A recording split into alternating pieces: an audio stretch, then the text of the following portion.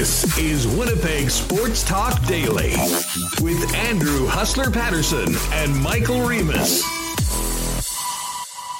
Hey everybody, welcome to Winnipeg Sports Talk Daily for a Tuesday afternoon game day. One more time on the road for the Winnipeg Jets against the Minnesota Wild tonight, and they'll be doing it without their captain, Blake Wheeler, who has been announced by the team this morning as symptomatic and positive with COVID-19. So a huge story for both the team and the National Hockey League with Blake Wheeler isolating now in Minnesota for the next 10 days and won't be able to be in the lineup tonight or for the Jets home opener and the game on Saturday going into hitting the road again next week. We'll get to all of this. Mike McIntyre is going to join us on the road with the Winnipeg Free Press from the Twin Cities. And we'll also get the latest on the Minnesota Wild with Jessi Pierce coming up in just a few minutes. Big news for the Bombers today with the acquisition of an established CFL kicker. So we'll get to all of that in just a moment. As always, this show doesn't happen without the great support of our sponsors, including Culligan Water, Manitoba Battery, Royal Sports, Princess Auto, Little Brown Jug, Boston Pizza, Not Auto Corp, Canadian Club, and of course our friends in the Nick and Nicky DQ Group, and our betting partner, CoolBet Canada. Speaking of CoolBet, Dustin Nielsen and I just finished a Tuesday edition of The Lock Shop. So if you're listening on the podcast, when you're done, why don't you pop in Lock Shop into Apple or Spotify, download that sucker, subscribe, and catch it twice weekly, Tuesdays and Fridays for the Lock Shop. Let's get Remus in here to get things going. And, Remo, obviously we're going to get to the Bombers and the acquisition of Sergio Castillo, but it is a Winnipeg Jet game day. We'll be spending a lot of time talking about the team that's 0-2 heading into the Twin Cities tonight. But all of that's sort of secondary to the news. And I will hopefully hear from Andrew Kopp and the coach a little bit later on in the program.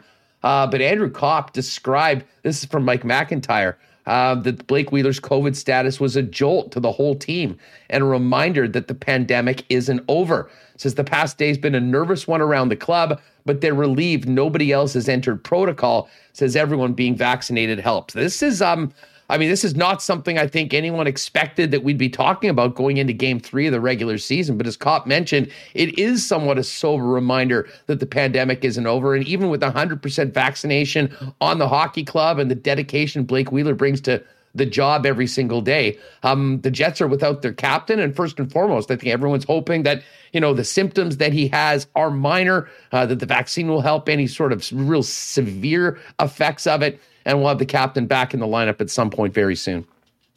Yeah, that was definitely shocking news yesterday, seeing that Blake Wheeler was in COVID protocol. Today, he wasn't at the skates, so you knew, it was something serious. And again, we hope that the captain is okay. But, what this means for the hockey team is he's going to be out at least 10 days in isolation, according to the NHL's rules, and then at least 24 hours since his symptoms improved. He'll also have to go through some cardiac testing. So I think this is a big blow to the team. You're losing your captain. He played the most minutes the other night, and we're going to have to see. We saw the lines yesterday, Andrew Kopp moving into his spot on the top line. But pretty big story today coming out of the Jets, when I thought the biggest story was going to be the Bombers getting a kicker. But here we are heading into Game 3, and the Jets will be out with their captain will be out for a bit. Yeah, and listen, this will be something, as I said, we'll get into with Mike. And hey, coming out of the first two games, I know there was a lot of people that were bent about losses to the Ducks and the Sharks. And, like any fan bases, there's some guys that, are a little more lightning rods than others. And Blake Wheeler's the captain. He's making a lot of money. He's been here for a long time and all that. But, this is beyond... This is beyond, what we, anything to do with the lineup right now. And the lineup is weird tonight. I'll tell you right off the bat, I know we'll get the chat going. 11 forwards, 7 defense, Cole Perfetti healthy scratched, Nate Beaulieu coming in. We'll talk to Mike, see what the coach had to say. We'll hear from Coach Paul Maurice later on. But I don't want to diminish this and make this all about the lineup, because these are humans. These are, people, and this is their health going forward. And, there's still a lot that we don't know about COVID. I think everyone's doing everything that they can to try to be safe for them and their families. But this is concerning. Blake Wheeler going to be out for the next 10 days, away from his family, isolating in Minnesota. So a really unfortunate start to the season for the Winnipeg Jets, and especially the captain, who I think, in particular was sort of under some pressure to lead this team back to, winning ways that were expected at the beginning of the season.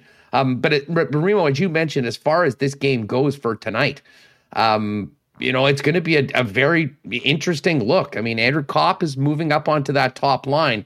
But the fact that Perfetti is out and the Jets are going to be going with 11 forwards, to be honest, was a little bit of a surprise. I'm not sure what that means for fourth line time, which hadn't been playing much to begin with. I think the score effects and the trailing in the second half of both of those games certainly had something to do with it. But this is a big game for the Winnipeg Jets. They don't want to be coming back for their home opener at 0-3 on the season.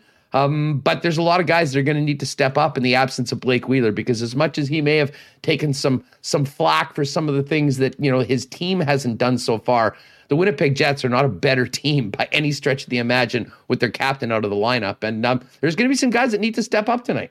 Yeah, well said, Hustle. And my first thought too was, just being away from your family for 10 days. I mean, you already go on a road trip. I think that's the toughest part, as someone who had to go through some COVID protocols myself last year. I mean, it's a huge pain in the ass for everyone, along with, being whatever symptoms he may have. But as far as the lines go, we can pull them up here. We saw them yesterday in practice. Connor, Scheifele, Kopp, Stasny, Dubois, Ehlers, Harkins, Lowry, Vesalainen, Svechnikov, and Riley Nash. And yes, Cole Perfetti, who got moved from the third line to the fourth line, has now moved from the fourth line to healthy scratch. And I don't know if this is some kind of service time manipulation. They're like, hey, if we're only going to play him 5 minutes, let's just save the game. We'll we'll keep him on the road trip. We're coming back to Manitoba, and then we'll send him down to the Moose. I don't know if that is the plan, but it seems to me we're kind of headed that way. Just going from third to fourth to scratch to AHL. That just would be the progression. I've been kind of curious at the usage of the fourth line. I mean, you saw Vesalainen and Svechnikov in very limited time had strong, shot attempts percentage numbers, and you think they'd be warranted additional playing time. We'll see if that goes. As far as defense, Morrissey, Schmidt, Dillon, Pionk, Stanley, DeMello, and yesterday they did move Schmidt to the switch. Flipped him and Pionk on the power play. Beaulieu again in as the seventh D. I think they're just trying to save Perfetti a game here. But again, if you need him, if you need him later, like you're going to go over the 9 games anyways. Yeah, I'll be honest. I don't think this has anything to do with 9 games in the ELC right now. I think this. I mean, believe it or not, I don't think Paul Maurice thinks that Cole Perfetti being put in the lineup gives them a better chance to win right now. Listen, I know a lot of people are in love with the kid, and I'm really excited about his potential and his future. But I'm not going to sit here and say I watched that San Jose game, and this is a kid knocking down the door to be in the top 6 right now in the National Hockey League. Would I prefer that they have him in the lineup and see what he can do tonight against Minnesota and have the full complement of 12 forwards? Yeah, that's probably what I would do. But again, we'll find out more for the reasoning of this. The bottom line is, if the Jets are leaning on a rookie with 2 games to his credit to be the guy that goes in and pulls this team out of the 0-2 start, it's probably not where they're going to start. It's going to be Nikolai Ehlers. It's going to be Mark Scheifele. It'll be Connor Hellebuck. It'll be the guys on the blue line that get this team out of it. And, hopefully with a win tonight against the Minnesota Wild. And I'll tell you what, Remus, just aside from everything that we've talked about, and we'll get into it more with Mike when he joins us a little bit later on in the program.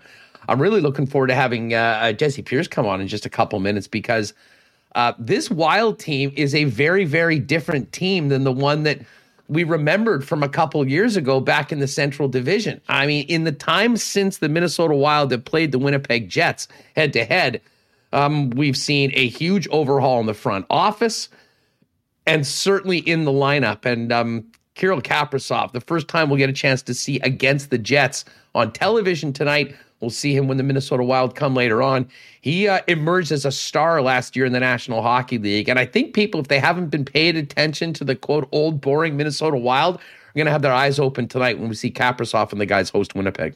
Yeah, I agree. I'm enjoying getting a look at some of these teams, because I didn't get bored of the Canadian division. I liked it, but you saw Toronto, Ottawa, Montreal. You saw all those guys so much. So now we're getting to see some new players. It's exciting. Anaheim.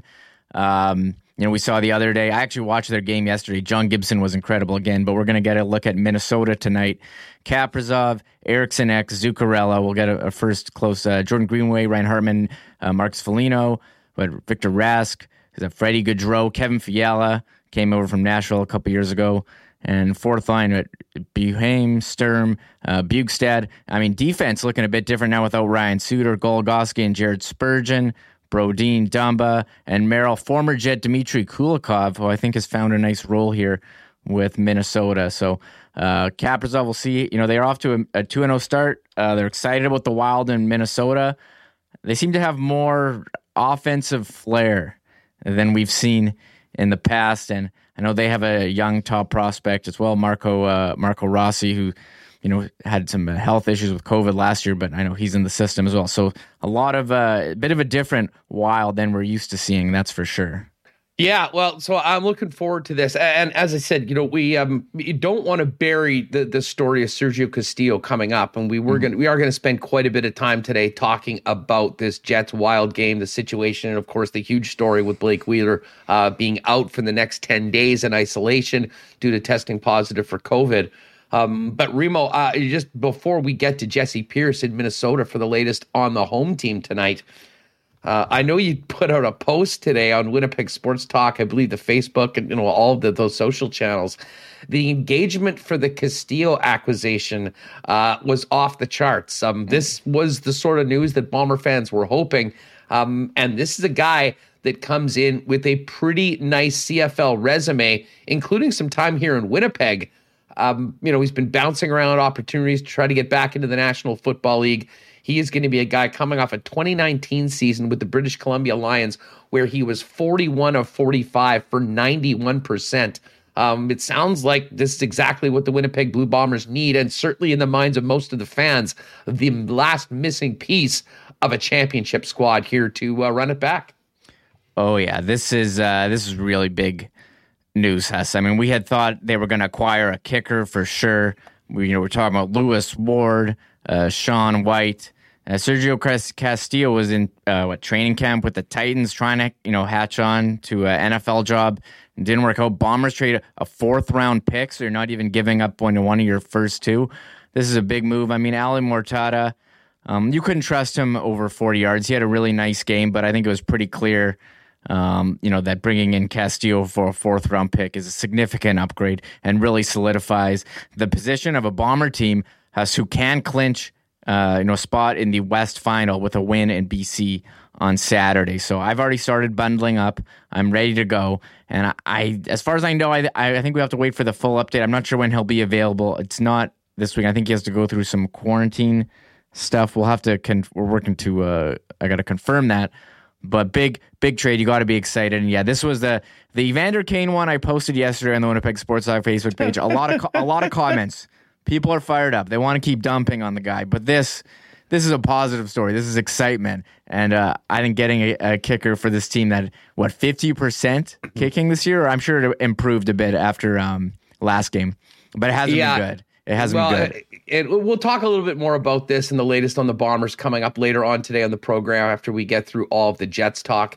And by the way, Remus has posted a link.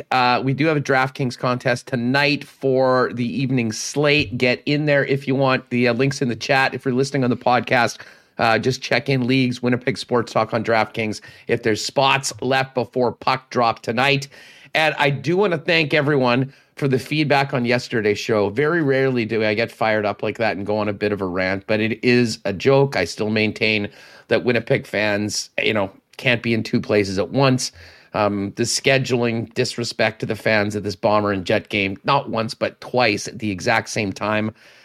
Needless to say, it was quite a popular take that I don't think has been talked about very much. So if you missed that, check yesterday's show. But we do appreciate the feedback. And I don't think there's anyone that really disagrees with it. Why it's happened, that I guess is up for debate. Bottom line is it shouldn't happen, and it's a raw deal for Winnipeg fans. But check yesterday's show. We won't go down that rabbit hole. We're going to be talking Jets and Wild. Jessi Pierce is coming up in just a second. Before we do that, I want to thank Culligan Water, one of our newest sponsors here on Winnipeg Sports Talk, for teaming up with WST. Culligan Water are the water experts here in Winnipeg and Southern Manitoba. Day in and day out. Family owned and doing it here in the city for 65 years. We all know how important hydration is day to day for your own personal health, as well as all the benefits that it does for you and your family when you are staying hydrated. And that's why Culligan can help you out. They've got it all. In addition to what they've been doing for 65 years here in Manitoba, they've got everything that you and your family need. Water softeners, filters, whole home drinking systems, drinking water systems, as well as bottled water coolers, bottle-free coolers, water delivery services citywide, and of course, commercial and industrial water products and solutions. Find out more about everything they can do for you and your family at drinkculligan.com or pop by and see them here in Winnipeg at 1200 Sargent or 694-5180.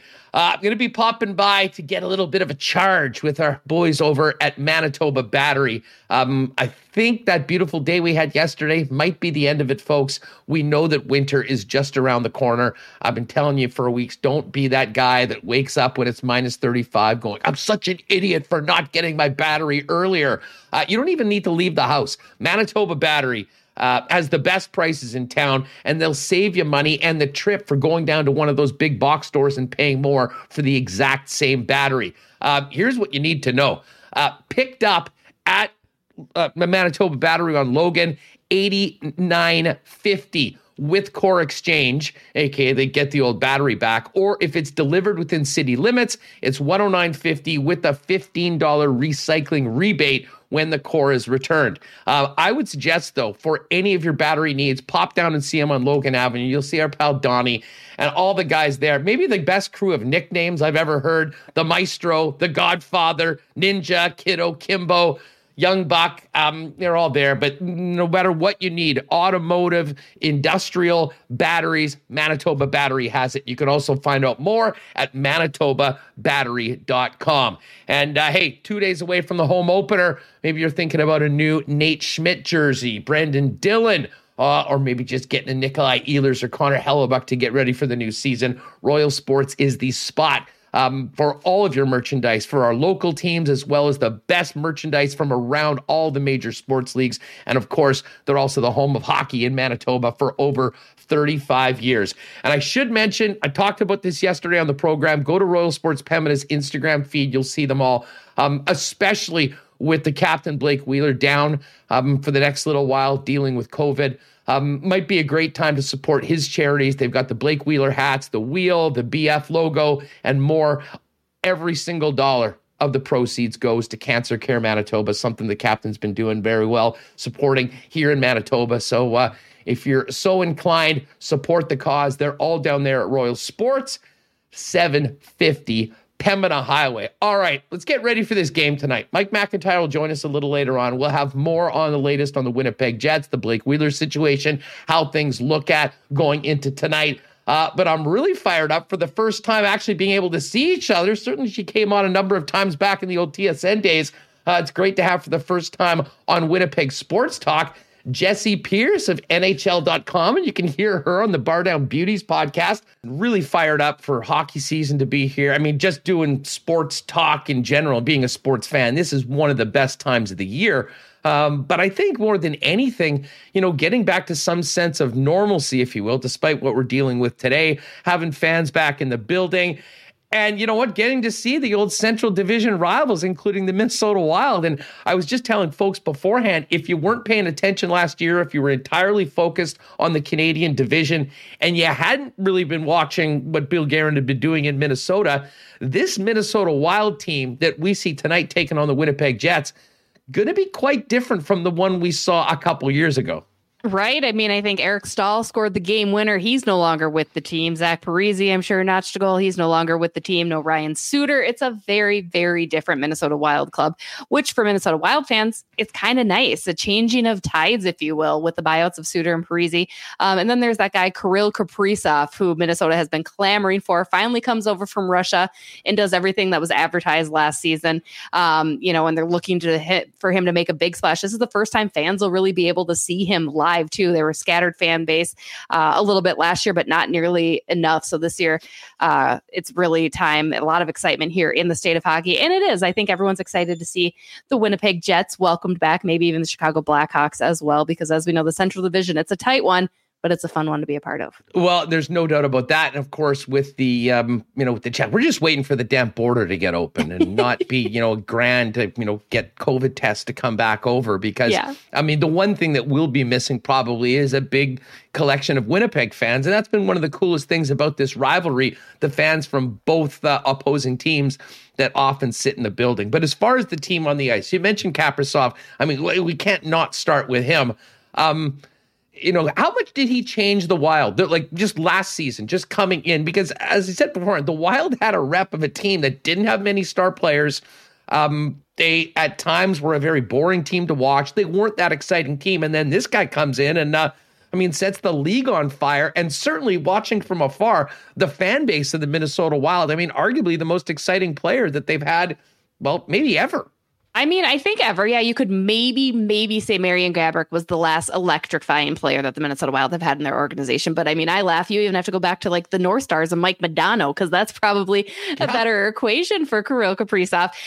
No, it is. Again, watching from afar while he was in the KHL and not signing with Minnesota, there was this want, this need. Minnesota, the state of hockey, we need to have a player who makes everyone around him better. And he did just that. Matt Zuccarello really found his game playing with Kirill Kaprizov. These two players have this dynamic energy that's so much fun to watch. Joel Eriksson, now the number one center between these two guys after having a breakout season last year. But Kirill Kaprizov made Victor Rask even elevate his game. Really everybody around, they want to play with this guy, but they got to keep up with this guy, right? So it's been really, really fun to watch just the energy he brings. And he looks like he's having a blast out there every time he's on the ice. And I think that's just another appeal to him too. He's not afraid to try things. There's never been a player more creative in the Minnesota Wild organization, and that's what makes him just so dynamic. Right now, I think it's going to be interesting to see how he does against other teams that he hasn't seen before. Last year playing against the LAs and the Anaheims and the San Joses and the Arizonas, a little bit different than playing against the Winnipegs and the Vancouvers and all these other teams, as they're going to really zero in on Kirill Kaprizov. But that's where the rest of his team around him is going to have to help him open that space up. And I think they're willing to do that because everybody wants to go all in on Kirill, and let's build the team around him. Well, and the team did go all in on Kirill. It was a long, drawn out contract negotiation, but it got him done. It was a big number, but 6 years, and he really is in his prime right now. But Jessi, we've seen a number of star Russian players come over. Some have done very well. Some haven't fit in, and some have had a tough time making the adjustment from Russia to North America. Kaprizov did it last year in such a bizarre year in the middle of the pandemic without fans.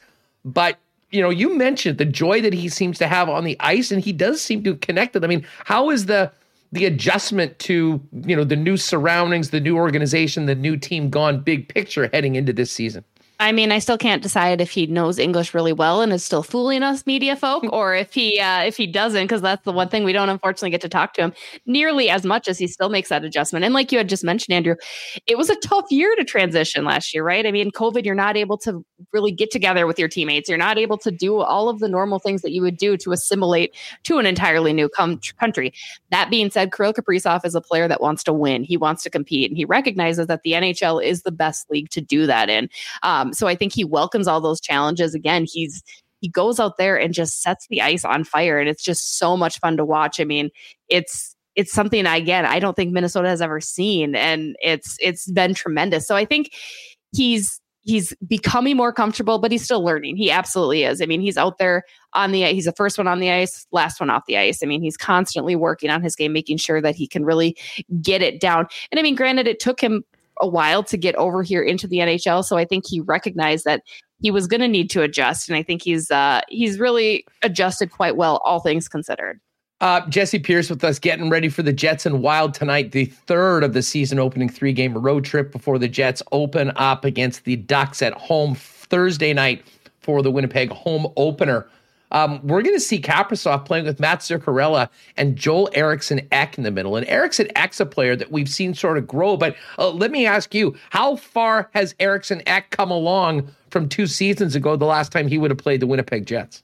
Oh, I mean, tremendously. Last year, he was top goal scorer on the team, and that was playing between Marcus Foligno and Jordan Greenway. He was a guy that was also elevating their play. He's got size. He loves to really just pester the opposing team too. It's kind of funny. You never know what he says, but he just gives you this look, and it drives the opposition absolutely bonkers. And it's fun to see. I think what really works well with him up the middle with Zuccarello and Kaprizov is he's able to kind of create that space. He's got that net front presence down low too that really uses his big burly body, and Matt Zuccarello and Kaprizov can do their thing and pass around and kind of get fancy schmancy with it. And I love it for Ek. I think Winnipeg is in for a little bit of a shock because it is. He's transformed into the player that Minnesota always wanted him to be. That he was projected to be this great offensive output of a guy, and it took a while for him to get there. But if last season was any inkling of the trajectory he's on, he's just going to get better and better as he continues on, because he signed a big lucrative 8-year deal with Minnesota. So he's another big franchise piece that they're counting on. Well, okay, let's just for a second talk. I don't know if we're going to be focusing on the game tonight, but you mentioned the 8-year deal that Eriksson Ek got, the 6-year deal that Kaprizov got, and it's hard to talk about the offseason moves that the Wild made without talking about the guys that they walked away from in Parise and Suter. And listen, there'd been a lot of talk about Parise trying to move the contract before. I guess maybe we shouldn't have been shocked at that. I'll be honest, I was stunned that Ryan Suter was also cut loose. What did you make of what the reasons that happened? Because Suter absolutely can still play in the National Hockey League. And what does this do to them going forward? I mean, it's hard to not talk about the Wild in the cap era with $14 million in cap penalties the next couple seasons? Yeah, not great. Not looking great in the money books. No, I mean, I think you're right. Zach Parise wasn't really a shock. You saw him be a healthy scratch. You saw him get limited ice time. You saw him demoted to the 4th line. And that was a position that he wasn't willing to accept. It was a role that he wasn't really necessarily willing to play. And I mean, rightfully, maybe so, because you signed this guy to this big, huge contract, and he said he was a superstar, and he still maintained that he could do that.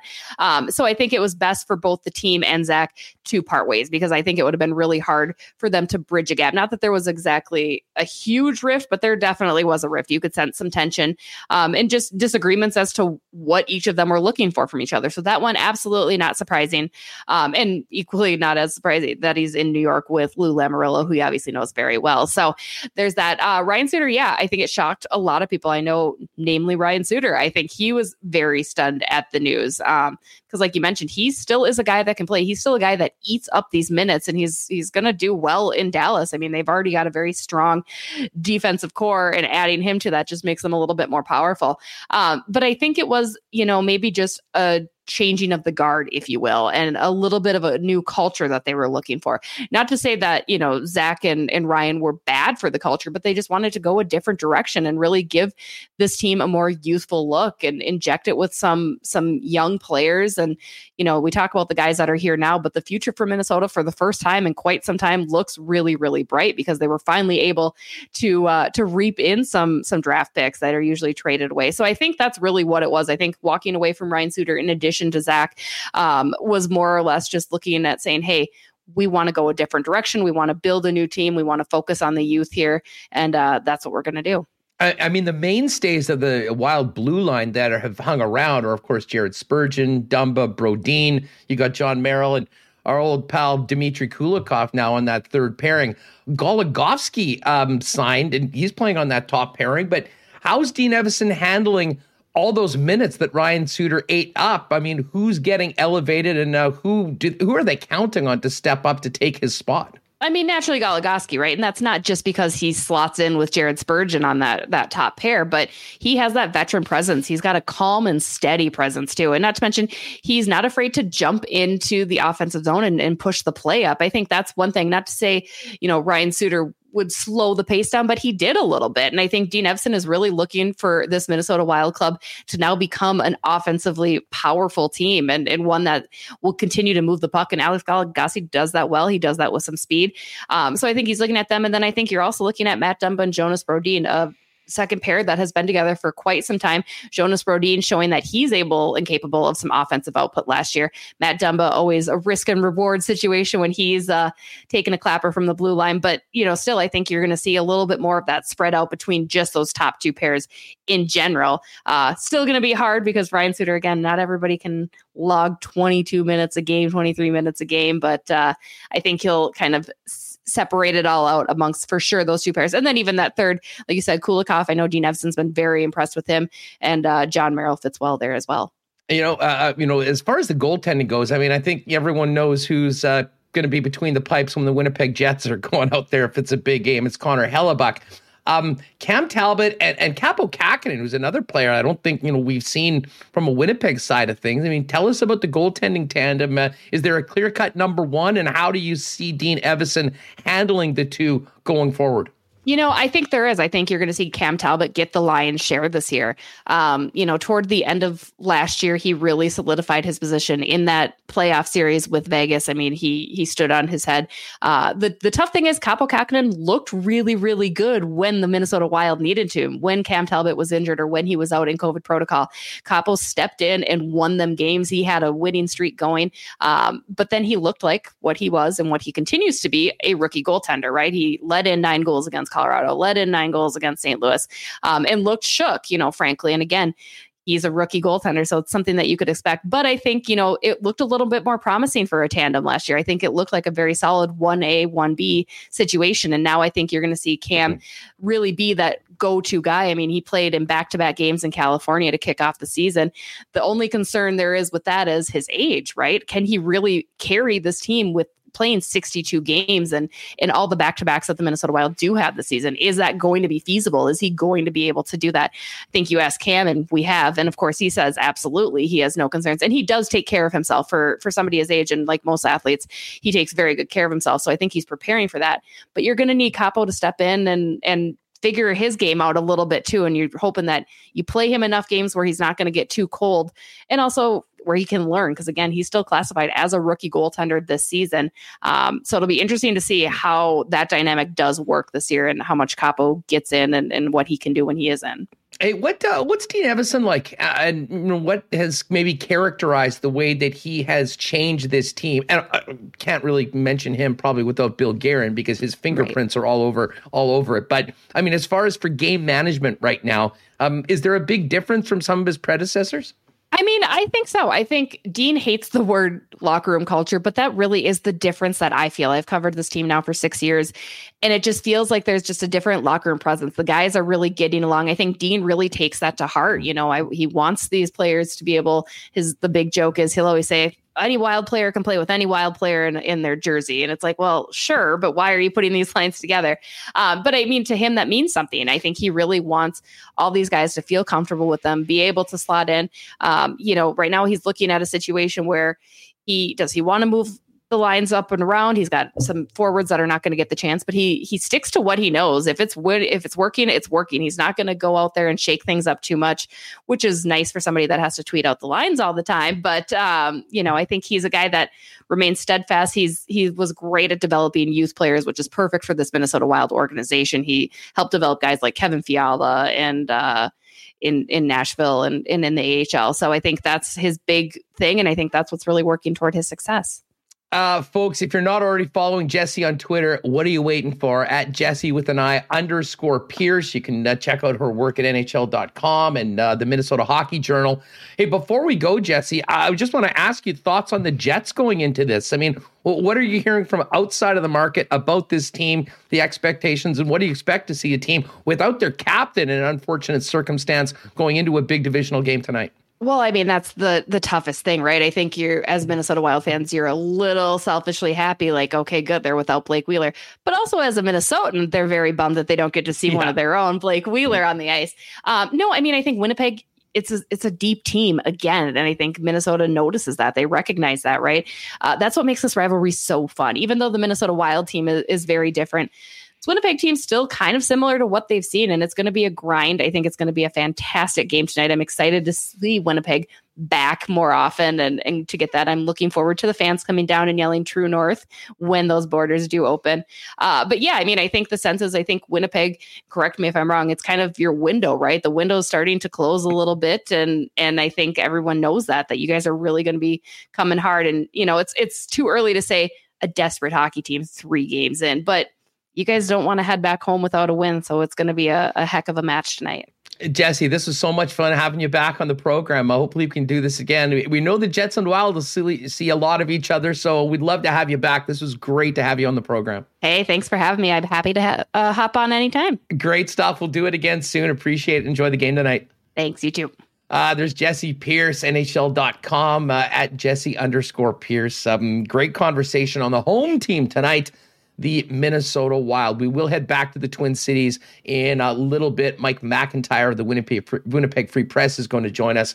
If you're just popping in a little bit late to the program, Jets captain Blake Wheeler out due to COVID protocol. He is tested positive. He is symptomatic. He will be he'll be sitting back in the Twin Cities area. I mean, I guess as good there as anywhere for Blake, considering where it is where he's from. But just not a great situation for him personally, and certainly for the Winnipeg Jets going into this game. And, it'll suck to not have the captain there out getting introduced with his teammates, welcoming fans back on Thursday night for the Winnipeg Jets home opener. All right, so Mike McIntyre coming up in just a second. We have to give a big thanks to Princess Auto for their support of Winnipeg Sports Talk. Princess Auto, family built here in Winnipeg. Now a big company coast to coast, 2 locations here in Winnipeg, but still supporting things like curling here in the province of Manitoba. Obviously, they do the teammates of the game for the Winnipeg Blue Bombers, big supporters of the Gold Eyes as well. But, their support of the Mike McEwen rink as well as the Jen Jones rink has been a big, big part of allowing them to chase their Olympic dreams. And, of course, those Olympic dreams are going down next month in Saskatoon, where Canada will determine who will represent the country in the Olympics in Beijing. We got a Grand Slam event going on right now. And I do see that Mike McEwen is going up against Kevin Cooey a little bit later on. Big Grand Slam of Curling Masters Championship events right now, but the big one will be a little bit later on. Now, Princess Auto, as I mentioned, 2 locations in Winnipeg. They are the spot where you'll find the best deals on the most unique assortment of tools and equipment around. Everything you need to complete the projects on your list or start something new is at Princess Auto. You can pop by either of the 2 Winnipeg locations or shop online 24 hours a day at princessauto.com. There's going to be a few little brown jugs going down, I think, this weekend between big Bomber game and, of course, the Jets playing their first 2 home games as well. There's links set up on the events page over at littlebrownjug.ca. You can make an arrangement, find out more about a rental. Really is a fantastic place. And if you haven't been there, just for a couple of cold ones with some friends, you can pop by on William Avenue, not to mention bring all the great taste of 1919, the new double, and all the other Little Brown Jug products home with you. And I did make a quick pit stop in last night to BP, checked out that Monday Nighter, which we'll get to a little bit later on. Boston Pizza Lounges are back and they are bumping. No better spot to get together with your pals to watch the big game. Tonight, of course, it'll be the Jets and the Wild. Thursday night, you got Thursday Night Football, Browns, Broncos, and of course the Jets home opener. And then a very busy weekend. And for a lot of Winnipeg fans that are stuck between the Jet game and the Bomber game, will probably not go to either. And Boston Pizzas on Saturday night will be a pretty good spot to watch both the Jets and the Bombers at the same time, even though we shouldn't be forced into doing it. BostonPizza.com for all your online ordering as well. All right, let's get Remus back in here. We are going to bring in Mike McIntyre for a little bit, but great conversation with Jessi. She's always been so much fun to have on the program. And I got to tell you, Reem, I'm very intrigued. We've been talking about this quite a bit in the summer, how this Minnesota Wild team looks as opposed to what we remembered the last time the Jets and Wild went is going to be considerably different. And a big part of that is the thrill, the man up front, Kirill Kaprizov, the new franchise player for the Minnesota Wild. Yeah, a couple things I got to get to. A lot of love for Jessi in the chat. They liked her background. I don't know if you saw, everyone was wondering about her Minnesota carved cutting board? Was it a spoon holder? Everyone speculating. So people liked her background game. And yeah, I got to be honest, I made a couple errors. Huss. I didn't have her audio on when she said hi, and everyone started yelling at me in chat. I'm like, guys, she said hi. You didn't miss anything. She said hi. So I had it sorted out after that. And then you didn't hear it, but I did have the LBJ ad audio playing. I added it last night and forgot to mute it. So my apologies. My apologies. Oh, yes, I see. Someone's giving you a -2 so far today on the program. It's not going so hot. Plus minus is not a real stat. Don't worry about it, Remus. We're not the only ones, though, screwing up audio on live streams. I tuned into the Calgary Flames post-game show. I saw it on Twitter. They had two hot talking heads at the desk recapping the game, and there was some like techno music blaring over it, and they were muted. So I felt pretty good knowing I'm not the only one who can screw up a live stream. That must have been my pal Pat Steinberg going at it. That might have just been Pat's iPod. It was the official like Flames Twitter page. I saw Ryan Dittrich at the desk. I don't know who the other guy was. I see. It was their team broadcast. And so then they go to Sutter and it's like playing techno music instead. I don't know so everyone says I'm going for, there you go. Larry Bong says I'm going for the green jacket. Enough about me though. Let's talk about Kirill Kaprizov and the Minnesota Wild. And someone said, hey, are the Jets underdogs? I believe they are. I mean, Minnesota's won a couple other games. The Jets have lost. I'm not saying this is must win for the Jets. I don't think I'm overly panicking, but you'd like to see them get a win on this road trip, get back feeling good, especially a win for the captain, who that's the big story today. He's going to be out for at least 10 days, and that's a big loss. And Andrew Kopp is going to have to try to fill those shoes on the first line. I don't know. Do the Jets number their lines, or are those one of their teams that say, no, we don't number the lines? You think that they number their lines? Yeah, I think they might number their lines more than any team in the National Hockey League, to be perfectly honest with you. Can't believe you're even asking me that question. There's no doubt who the number one line is for the Winnipeg Jets when the game gets going each and every night. And it's the one with Mark Scheifele at center. But yeah, I mean, listen, the Wild are 2-0. I mean, they come into this game undefeated. And the Jets are 0-2, both losses in regulation to teams that a lot of people expected to be bottom feeders this year. Now, 2 games does not a season make, but I'll tell you what. And you know what? If they were going to win one of the first 3 games and you had to choose, well, you definitely pick the one in the division against the team that you're chasing. But I don't think a lot of people expected the team to be 0-2 going into this. And as you mentioned, it's now compounded with the fact that Wheeler is out. The one thing that was interesting, and obviously we were going to talk with Remo with Jessi about Kirill Kaprizov, who, will get a lot of attention tonight from both the Winnipeg Jets and fans watching the game. But the guy that I think people will be stunned at how the player that he's turned into is Joel Eriksson-Ek. And I wanted to make sure we got to him because I was a little surprised when I heard about the number that he got on that 8-year deal. But then you go back and you look at what he was able to do last season, the fact that he's now the number 1 center along with Kaprizov, might have been a bit of a shrewd long play by the Minnesota Wild to get him done, because he's one of those players that did not start off as a superstar. But I'll tell you what, he's gotten better and better every year. And now he's the guy with some pretty big responsibilities on his shoulders from an offensive standpoint for Dean Evason. Yeah, and they have a couple of guys, I think, that take that load. I mean, you mentioned Kaprizov, Eriksson-Ek, but I think through the lineup, they do rely on some of these guys. Kevin Fiala, I think, is pretty good. He's playing on the third line. And then their second line is Jordan Greenway, Ryan Hartman, Marcus Foligno. Now, we don't see too many of these guys. I guess it is pretty top-heavy, but I remember last year they scored a bit more by committee, but it's nice to get a look at these guys. We started learning more about other teams, and this is the first of many battles here tonight between the Jets and the Wild. And as Jessi said, I mean, not as many Jets fans making the trip over with the with the border closed, but hopefully we can get to that point soon. Those games, I will tell you, I mean, it's so cool to be able to go watch your team on the road, and whether that's going to the Bomber road game or seeing the Jets, I've been lucky enough to see them in a number of spots, but the Minnesota trip for Jet fans, especially if you can get a game like a Saturday night game or a Friday night game when the Vikings are in town, It's just one of the great things for sports fans around here to go out and do. The atmosphere at XL is always cranked up a few notches when the Jets are in town, normally because of the amount of fans that will be there. Unfortunately, right now with the situation we're in, that's probably not happening anytime soon. But with the planned reopening of the border next month, we'll see what happens with the testing that you need to have to come back in. Obviously, the cost of that has been somewhat of a barrier to some people doing traveling. But we'll miss the Jet fans in the building tonight. The vast majority of them that would normally go down for the games. But I'll tell you what, come very soon, Remo, I think not only will Jet fans be welcomed as much as they can be at visitors on the visitors road. I have a feeling that the Minnesota fans will be welcome back here in Winnipeg as well. All right, so we're going to hear from Mike McIntyre coming up in a few minutes. But I think we've got the Andrew Kopp audio right now. So let's hear what Kopp had to say. Of course, the team getting ready for a very important game tonight, trying to avoid coming back for their home opener at 0-3.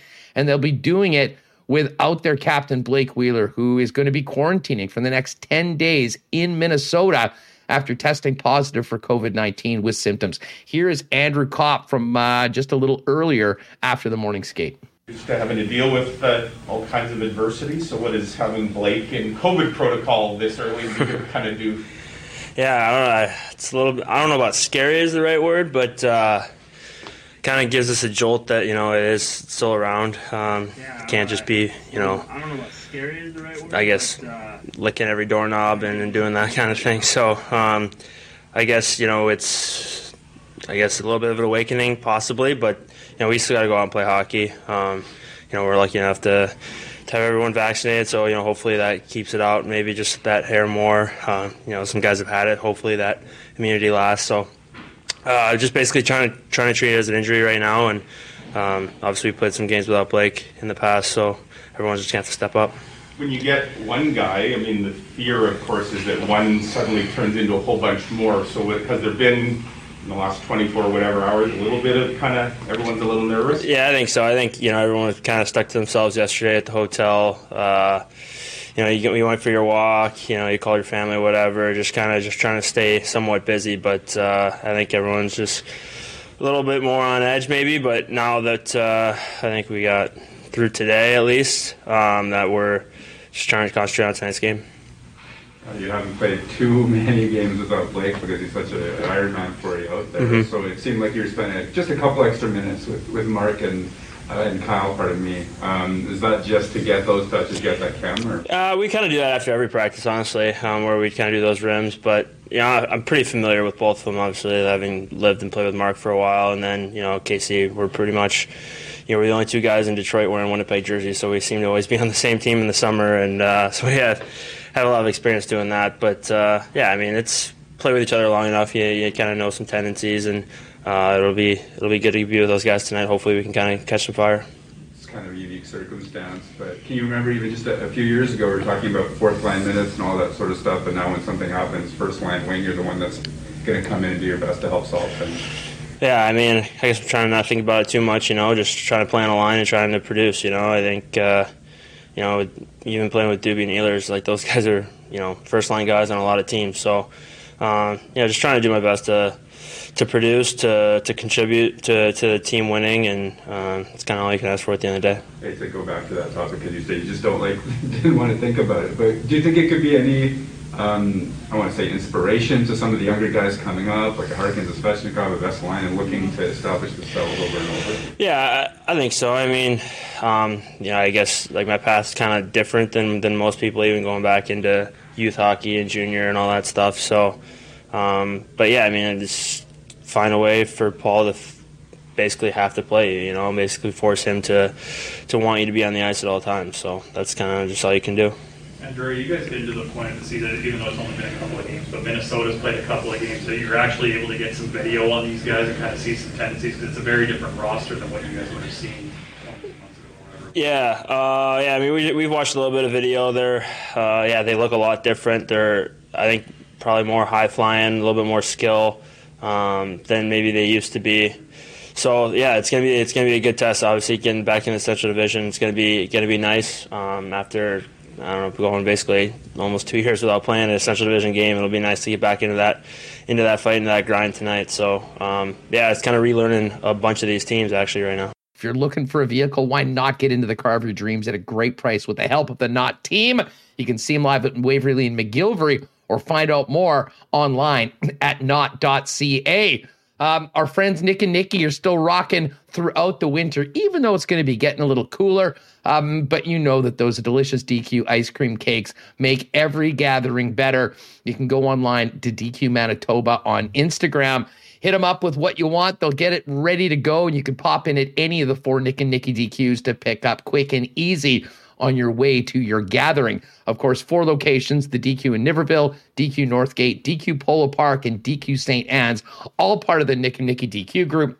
And when you're there, it's still always a great time for a blizzard, not to mention the most underrated burger in the fast food game, the Ultimate Grill Burger. Trust me, this is something that I know about. And hey, our friends at Canadian Club will have another great marble race and a giveaway on Friday afternoon. Congrats to Frank, who won our 2nd Canadian Club Winnipeg Sports Talk branded hoodie. We'll do that. We'll have a little I Love Rye package as well. And the Great Taste of Canadian Club will be available throughout IG Field at the game on Saturday night and is always available at your local Manitoba liquor marts. All right, let's get back to the Jets. There is a lot to break down with Mike McIntyre coming out of today's morning skate. We welcome Mike back from his travels on the road with the Winnipeg Free Press. Mike, what's going on? How's getting back on the road been for you? Oh, it's been tremendous. It's been quite a road trip, of course. This is a long one, and just the weirdness of how many days there's been in between games, right? Like to have a game, then 2 days off, another game, 2 days off. But yeah, made the most of it, Huss. I flew into Los Angeles actually last Monday and managed to get to the Dodgers game that night. My first time that I've ever been at Dodger Stadium. And I was there along with 53,000 other folks for that game. That was the pitchers duel, game 3 against the Giants that they lost 1-0. So fans didn't have a whole lot to cheer about, but it was a great atmosphere. I have no rooting interest in the outcome there, so I enjoyed it nonetheless. And followed that up on Tuesday. I had dinner with Teemu Selanne. Sounds like I'm kind of name dropping, right? I drove out to Laguna Beach, which is just a little slice of paradise out there on the California coast along the Pacific Coast Highway, and had lunch or dinner with Teemu at his steakhouse that he owns and operates in Laguna. And then, of course, the season opener Wednesday, travel to San Jose Thursday, which, you know, there was a lot of storylines around the team. Got to interview Cole Perfetti's mom and dad in the stands at the Duck Pond for his NHL debut. And then, of course, on to San Jose and the disappointing loss Saturday, on to Minnesota. And the news has continued to flow fast with the whole Blake Wheeler situation. So, yeah, it's been a long road trip, a productive one, and certainly a newsworthy one as well. And the one thing, I suppose, if you're a Jets fan, that this road trip has not produced is a victory, which they will try to right that wrong tonight. Yeah, any points in the standings. I definitely, folks, if you missed the bit with the piece with Teemu Selanne in the Free Press, definitely get back and check that out. I mean, I think all Jet fans really enjoyed it. It was a really cool opportunity to be able to talk to a guy that is a hockey legend and certainly goes without saying how beloved he is here in this city. And just before we get to the Jets, you mentioned Dodger Stadium, Mike. I've been there once. We were on the season-ending road trips. It was early in April with the Jets, and it was in between the Kings-Ducks game. We had a day off, and it was the exhibition game between the Dodgers and Angels. Very forgettable game for many reasons, except for I was in the upper deck during an earthquake. And yes, exactly. And seeing the fans, I didn't know what was going on. And then when you see all the people that know what's up start running to the to the hallway, you know, maybe I should follow that. So quite eventful. Well, I didn't get caught in an earthquake. I did, however, get caught in LA traffic, and so I'll keep this short. But I didn't land at LAX until about 4:00 last Monday. The game first pitch was set for 6:30.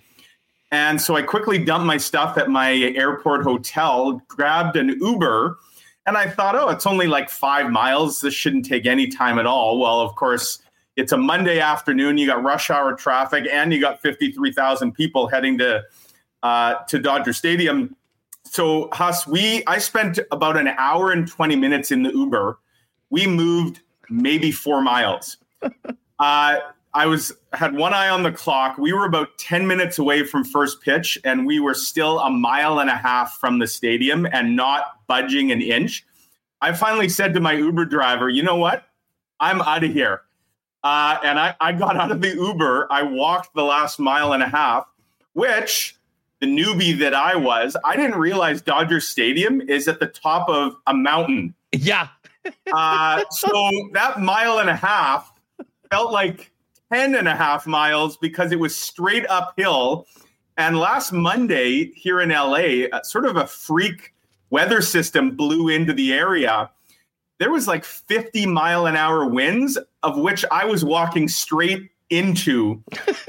So I ended up only missing an inning. Thankfully, Huss, my fitness regime and dropping a few kilos made that 1.5 mile into a gale wind uphill walk a little easier than it would have been. I would have needed the paddles. The old Mike would have needed the paddles. Yeah, that is, I've been there. That just thinking about that is exhausting. But yes, you're far better equipped to handle that sort of thing now.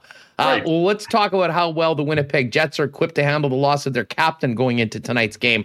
Before we even talk about that, I mean, first off, we heard the news yesterday. We got the update today from Paul Maurice. I mean, fill us all in on the current status of Jets captain Blake Wheeler. Yeah, so Blake Wheeler, of course, played those first 2 games, and he played a lot, Huss. He led all Jets forwards. I think he probably played too much. Part of that was, Blake Wheeler was being used on the penalty kill. He's on the top line. He's on the top power play unit. He was averaging almost 21 minutes a game those first 2 games, had the 1 assist on Kyle Connor's goal in game 1. So he was on the team charter on Sunday. The Jets overnighted in San Jose on Saturday after that game. And Blake Wheeler would have been on the team charter on Sunday afternoon that flew into the Twin Cities. And the Jets had a full day away from the rink. I don't know what all of them got up to. Blake Wheeler, of course, we know he has family here in Minnesota. Did he go spend some time with some family? Perhaps. But we know that yesterday morning, players, of course, are subject to regular testing. And we know Blake Wheeler actually was having symptoms. So this is kind of the worst case scenario, Huss. Like, there's some guys that test positive that are asymptomatic, and Nathan McKinnon would be the most recent example of that for Colorado. The only reason he knew he had COVID is because it came up in the test, not because he was feeling anything. Blake Wheeler, though, we're told a different scenario. He was feeling symptoms, gets tested, and tests positive, which, of course, triggers a series of follow-up tests. I mean, the big fear, of course, is that other players may get positive as well. And we saw that last season, right? Like, where one case quickly snowballed into a whole bunch and you had these big outbreaks. Paul Maurice today and at XL this morning, when I asked him about the sort of anxiety around the team about that, he literally knocked on the wooden podium that was standing right in front of him, knock on wood. Right now, every other Jets player has tested negative. And so it's business as usual for the rest of the club. But we know that COVID sometimes can take a few days, right? And I got to think there are some nervous folks around the team right now because Blake Wheeler, Huss, he's getting left behind here in Minnesota. He will not be flying back with the team. He will not be able to rejoin his family in Winnipeg for at least 10 days, and he won't be able to rejoin the Jets for at least 10 days. And that's because under NHL protocol, because he is symptomatic, he is out a minimum of 10, and he can only return once he is no longer exhibiting any symptoms. So the hope, of course, is that would just be 10 days, which would kind of take him to the end of next week, which is about when the Jets will be wrapping up another tour of California. But I think it's probably likely that Blake Wheeler is going to miss a minimum of 6 games here. And the earliest the Jets would be looking at getting their captain back in the lineup would be when they start that season-long 7-game homestand kind of right at the beginning of November. And so for sure, I mean, the depth is going to get tested. And as well, Huss, the salary cap situation with this team is going to get tested. The Jets were already carrying one less body, right? Only 22 skaters, not 23, because they don't have the room. I don't pretend to know all the manifestations of the salary cap, but I am told that there is going to be some extreme juggling that's going to have to go on here if the Jets want to, for instance, replace Blake Wheeler on the roster while he's out. And so the Jets, I mean, could they face a scenario where they have to play short, depending on other things that go on? Maybe. This is not ideal for many reasons. And of course, a team that's in an 0-2 hole to start here now has to soldier on without its captain. Yeah, Mike, a lot to unpack from that. Before we get to the lineup tonight and how things are going to look in the next half dozen games or potentially longer without the captain, just back to the Jets situation. I mean, you outlined it pretty well, but I guess it's safe to say right now the team isn't completely out of the woods. I mean, we know the players that'll be playing tonight, but I would imagine there will be more testing. And if there's one thing that we've learned from this insidious virus is that what is the case today might not be the case tomorrow or the next day or the day after that. Right. And for that reason, Huss, I got to think that these guys, they can't get on that charter back to Winnipeg quick enough, right? I mean, nobody wants to test positive, but if you're going to test positive, you'd much prefer that it happen at home rather than on the road. Because as I say, Blake Wheeler, he's going to be left behind here. Now, I guess in Blake Wheeler's case, I mean, it works out in the sense he's in his home state.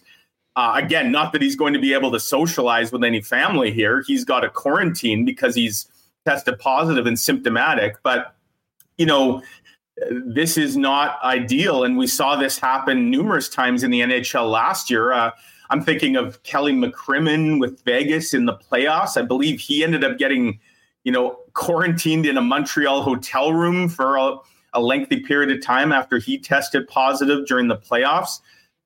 So yeah, it's the reality of the world we live in, of course. And one thing that's a little different now, though, thanks to vaccinations, Huss, is, all of Blake Wheeler's teammates would be considered close contacts, right? They were on the charter, they're in the dressing room.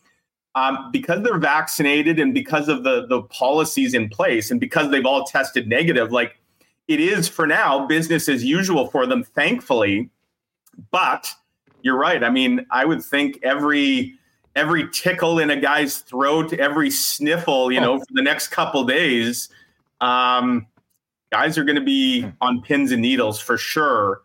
And you just hope that it ends at one, right? That this is as far as it goes.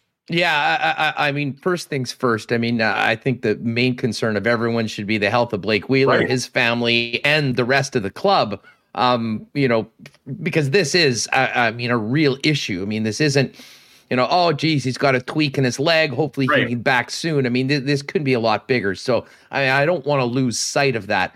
There is, of course, a hockey game tonight, though, and there's going to be half a dozen of them minimum without Blake Wheeler in the lineup. We're going to hear from Paul Maurice after we're finished up here, but I'll be honest, I was following your reports and the rest of the gang that had boots on the ground there in the Twin Cities. If you had told me all the possibilities of the lineup tonight with the absence of Blake Wheeler, the one that I probably wouldn't have guessed would not include Cole Perfetti and would include Nate Beaulieu coming in as a seventh defenseman. Fill us in on what the coach had to say about the way this team will look tonight and what they've done in the absence of their captain. I got to think, Huss, in a lot of ways, the addition of Nate Beaulieu as a seventh defenseman, and the Jets are only going to dress 11 forwards, it has to be to a large degree because of the penalty kill and the idea that Nate Beaulieu, Paul Maurice wants Nate Beaulieu out there on the kill, right? We know one thing Nate Beaulieu does a lot of is block shots. And he's proven in the past to be pretty adept at clearing out the front of the net. The Jets have had some real struggles, of course, through the first two games. They've given up 4 power play goals against. Too many shots are getting through. Guys are getting sticks on them. You look at those 2 goals that The Ducks scored in the season opener. They were both tips. And the Jets haven't done a very good job of clearing out the front of the net. So I don't think Paul Maurice wanted to take one of his 6 regulars out, but I think he wants to get Nate Beaulieu in to just see what it could maybe do for the penalty kill. So what's the solution? He's not playing the fourth line a whole lot anyways. And if you look, Huss, at the way even the third and fourth lines are constructed right now for the Jets, they got a lot of youth, right? They got guys like Vesalainen, like Perfetti, Harkins. They've had Svechnikov. So those guys, Harkins aside, and he is going to kill penalties, not a lot of penalty killers in that bottom 6. And so, Paul Maurice has been using guys like Blake Wheeler on the penalty kill and Paul Stastny. And that's not ideal. Again, as I said earlier, I think Blake Wheeler's minutes were way too high in the first 2 games. But that's because of how Paul Maurice was using him. Now he's got to find somebody to take Blake Wheeler's spot on the top power play unit, on a penalty killing unit, on the top line. And again, Nate Beaulieu is not coming in to replace Blake Wheeler in the lineup. However, he is coming in as another body on the penalty kill. A little surprised, that it's Cole Perfetti who comes out. And Evgeny Svechnikov does come in. So, I mean, there's that forward switch as well. I like Cole Perfetti's game, both games, and he got a nice chance last game on that third line, playing with Adam Lowry and Paul Stastny with Mark Scheifele's return. So, a little bit of a surprise for sure. But I think they're intrigued by Svechnikov as well and some of what he brings to the table. And so, this is going to be an interesting look. Obviously the top 9 forwards are going to play some heavy minutes tonight with only going with the 11 forwards. Perfetti's been an interesting topic, and I know everyone loves the shiny new toy and falls in love. And he's a very, very, nice young man, very talented, and he's shown some good things so far. I'll be honest. I mean, I didn't think he looked completely out of place, but I mean, I didn't think that there was anything that he did in the first couple games that jumped off the page that said, Coach, you cannot take me out of the lineup. So the fact that he's out of the lineup in normal circumstances, I don't know. I mean, I could totally see that, and I expect him to play some time from the Moose, probably relatively soon. I will admit, though, that just with the circumstances going into tonight's game and the sort of player that is up front and the way that Wheeler plays, right? I was somewhat surprised that this maybe wasn't, a bit of a gift to Perfetti going, hey, here's another great opportunity to go in that, the young man's not going to get tonight. And it's not going to be like at the expense of another forward. It's at the expense of a 7th defenseman. Well, so let me take you back to practice yesterday at XL and a bit of a goof up on my part where I tweeted out the line combos, but also the power play units. And so there they were working on the power play yesterday, Huss. And I was kind of sitting at the far end of where the top power play unit, that would be the one with Wheeler on it, was doing its work. So I'm looking to see, okay, who's out there in Blake Wheeler's spot on the top power play unit. And, I see Mark Scheifele and I see Kyle Connor and Pierre-Luc Dubois. And there was Nate Schmidt, who had switched places with Neil Pionk. But then I see a guy wearing a blue sweater standing in front of the net. And not the biggest guy. So I'm like, oh, Cole Perfetti's been bumped up to the top power play unit. That's a nice little, nice little gift. The captain's not here. You need another offensive player on the top power play unit. So off he goes. Well, as I looked at it a little longer, I went, wait a minute, that's not Cole Perfetti. That's Riley Nash wearing blue in front of the net. And, so to me, you talk about the Nate Beaulieu surprise, Huss. To me, the biggest shock is who's taking Blake Wheeler's spot on PP1. Can we even call it PP1 if Riley Nash, no offense to Riley Nash, but if Nikolai Ehlers is on the other unit and Riley Nash is on that unit, I'm going to go ahead and call the Ehlers unit PP1 for now. But whatever the case, it's Riley Nash, who's a right shot. The Jets don't have a whole lot of those. And they like, I guess, what he could potentially do net front. I'm curious to see how long that lasts. But hey, the power play is 0 for 8 to start the year, so it's got nowhere to go but up, right? Well, for sure. And you know what was interesting about Nash being in there? That is a spot in the past that, the coach has put Adam Lowry in at times. And I mean, again, we haven't seen a lot of Riley Nash. The guy's played 2 games and it hasn't been a ton so far. So maybe there's been some things happening in practice that's shown that maybe he'd be a good guy for that spot. But yeah, put it this way, if you did a pool of who's getting into that spot with Blake Wheeler out, I don't think many people would be cashing tickets on Riley Nash going into that PP1 right now. What did you think about the first 2 games? Overall, it's hard. And I know you did a piece like, hey, everyone, chill out. Don't panic right now. It's 2 games. That being said, 2 pretty nice opportunities to get off to a good start that didn't happen. I mean, what were your takeaways from where the Jets are in the situation they find themselves, captain status notwithstanding, going into a game against the Wild, who were 2-0, staring an 0-3 return in the face coming back for their home opener? Which, by the way, they haven't had an 0-3 start to a season since that very first season back here in Winnipeg in 2011. And I would say, Huss, the expectations for that inaugural team versus this year's squad, just a little bit different.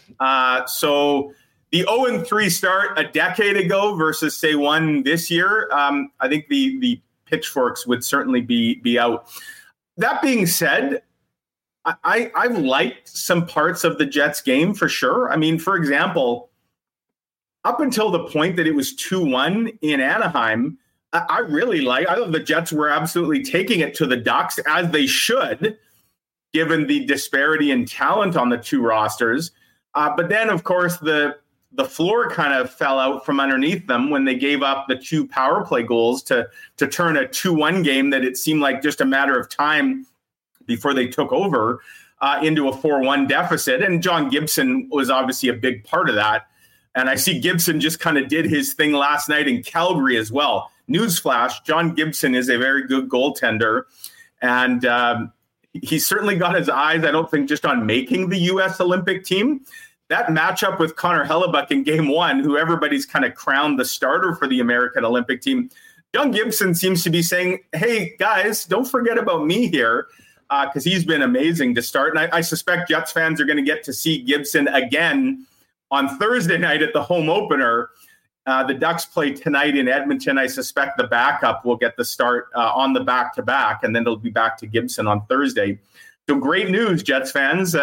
You might be 0-3, and then you get John Gibson again in a couple days from now. But, yeah, I mean, and against the Sharks the other day, Haas, there were parts of that Jets game that I really liked. I mean, they get the early lead, right? They're up 2-0. Then they go to the power play. And to me, the dagger was that shorthanded goal. That just completely changed the momentum. Andrew Cogliano racing down, scoring the shorty. And again, that really turned the tide of the game. So it's really been a tale of special teams. And I don't think we've seen Connor Hellebuck nearly at his best so far. 53 shots, 8 goals. That's very un-Vezina-like. And, we talked about COVID, Huss. I think it's worth bearing in mind that Connor Hellebuck dropped a bit of a bombshell on the first day of training camp in revealing to us that he got COVID at the very end of August. And that, in his words, it really knocked me out. That Connor Hellebuck had to spend a few weeks of when he normally would have been ramping up for his getting into training camp, that he spent it basically vertical or horizontal. Sorry, not vertical. He wasn't vertical. He was in bed. He said he could barely get around. And you wonder, he wasn't really great in the preseason, and that's kind of carried over now to his first 2 starts. I know he says he's 100%, but is Connor Hellebuck still maybe feeling the lingering effects of what was a very unusual start to his season because of COVID? And, for the Jets, they need him to be better. That being said, they should have enough talent on this team that they should be able to cover for some of his off nights. And special teams, 0 for 8 on the power play, 4 power play goals against, game, set, match, really, on both nights. Yeah, I'll be honest. In my list of worries when it comes to the Winnipeg Jets, Connor Hellebuck is way down at the bottom of the power poll. And I mean, frankly, I came out of the San Jose game in that third period as the Jets tried to get back into it, feeling pretty good about Hellebuck. I mean, he made, especially in that third in San Jose, a couple of 5-star saves to keep the Jets within striking distance. And hey, there's been some weird deflections in. I guess that first goal in Anaheim from a weird angle was one that you'd like to probably be in a better position. But I certainly don't have any big alarm bells about Hellebuck right now, although that could change if, they don't get back into the win column and they go forward from there. But I will say this, Mike.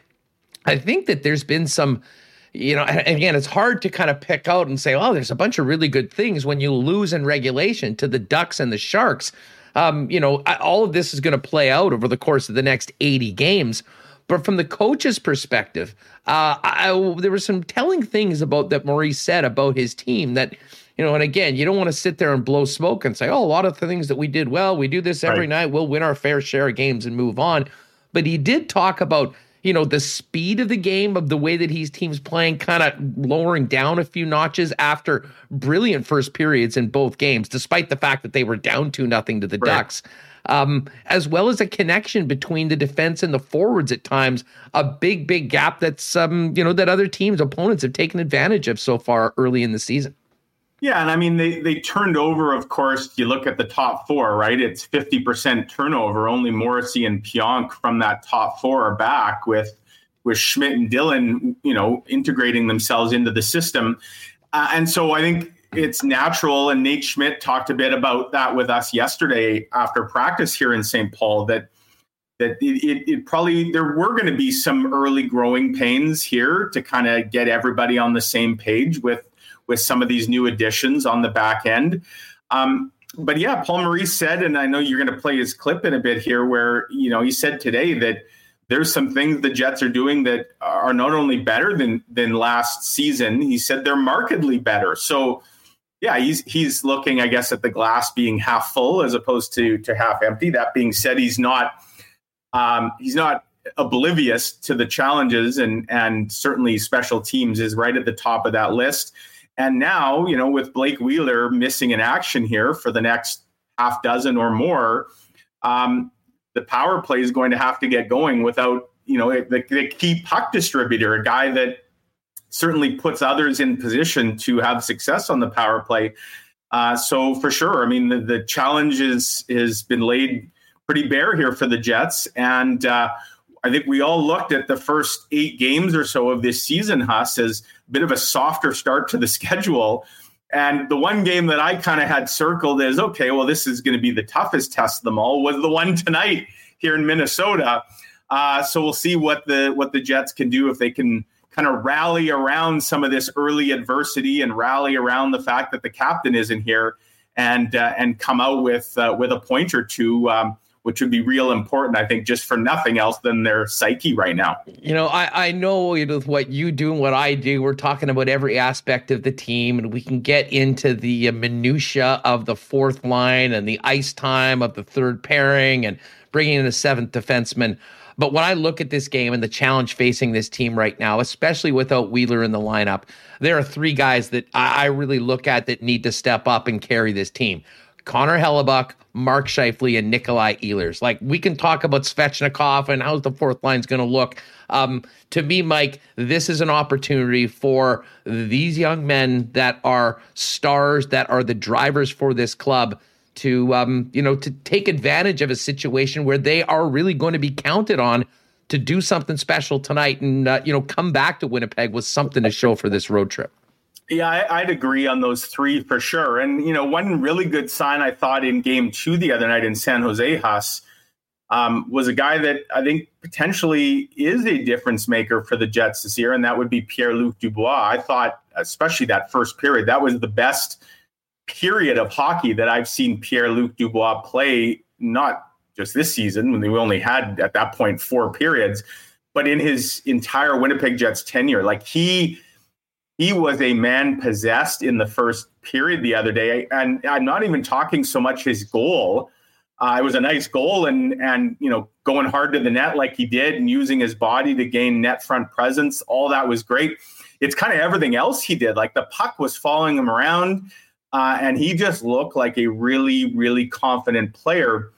And kind of like the rest of his team, I think as the game went on, maybe he faded a bit. But my goodness, if they could get that Pierre-Luc Dubois sort of more consistently to appear, that takes some of the pressure off losing a Blake Wheeler, or if Mark Scheifele or Nikolai Ehlers or Connor Hellebuck aren't at their best on a given night, you got some of those other guys that can pick up the slack. And Pierre-Luc Dubois certainly looked like he's ready to take on a bigger role, and that's good because the Jets sure could use it.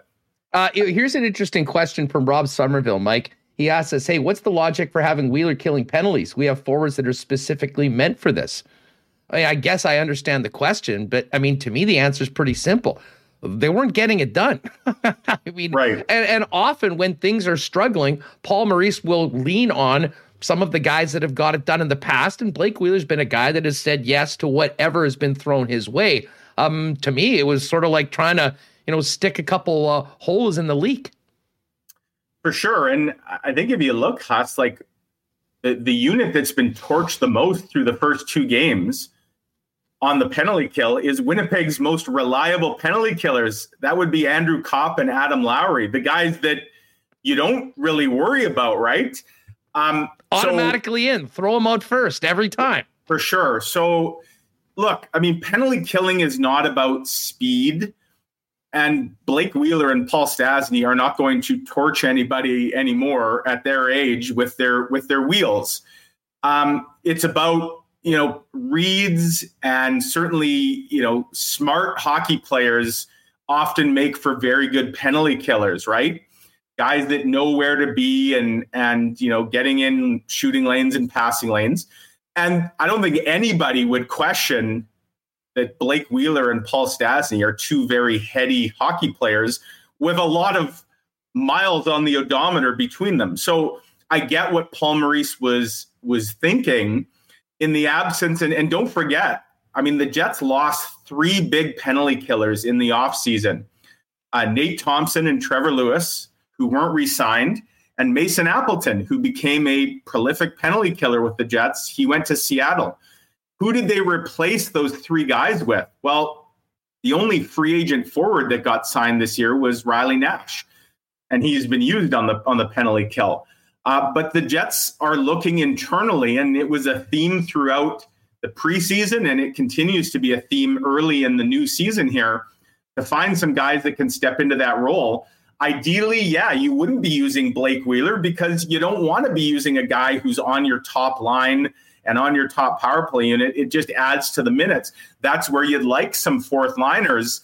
But right now, Evgeny Svechnikov, Christian Vesalainen, Cole Perfetti, those guys are not seen as penalty killers at the NHL level. And so you've got to tap into maybe some areas that in the past you wouldn't have. Mike McIntyre, boots on the ground in the Twin Cities. He'll be at the XL Energy Center tonight in St. Paul, Minnesota, for game number 3 of 82 for the Winnipeg Jets. They look to salvage something from the season opening road trip and come back with a couple in the bag before hosting the Ducks on Thursday night for the home opener. Hey, Mike, before we go, had a great chat with Jeff Hamilton yesterday from the Freak. When we were talking Bombers and we were talking Jets, and at the end, I was going to do this myself, but I brought Jeff in and I wanted his perspective, and I'll ask you as well. I'm not sure if you caught it yesterday. I'm completely bent by the fact that Winnipeg fans have to choose between a home Bomber game and a home Jet game at the exact same time. I understand conflicts with road games and stuff. That's one thing. But in this market, with the amount that so many of these teams depend on many of the same people for the support with season tickets, it makes no sense. And to me, it's totally avoidable. I made the example yesterday. I mean, you think the Sabres are playing at the same time that the Bills have a home game, right? Or the Steelers or the Penguins and the Steelers? Of course not. I would say probably the Wild with the Vikings as well. There's been some times where they'd have a night game after an early Viking game, and fans can do both. Why do you think this is? Is this just the TV networks going counter-program each other, going head-to-head with absolutely total disregard for the people that at the end of the day are the customers of the teams that'll suffer, as well as their customers at the end of the day? Yeah, in a nutshell, yes. I mean, Saturday's Jets game is a Sportsnet game, and the Bomber game, of course, is a TSN product. And so I don't think either side was willing to sort of bend and maybe make an accommodation for the other.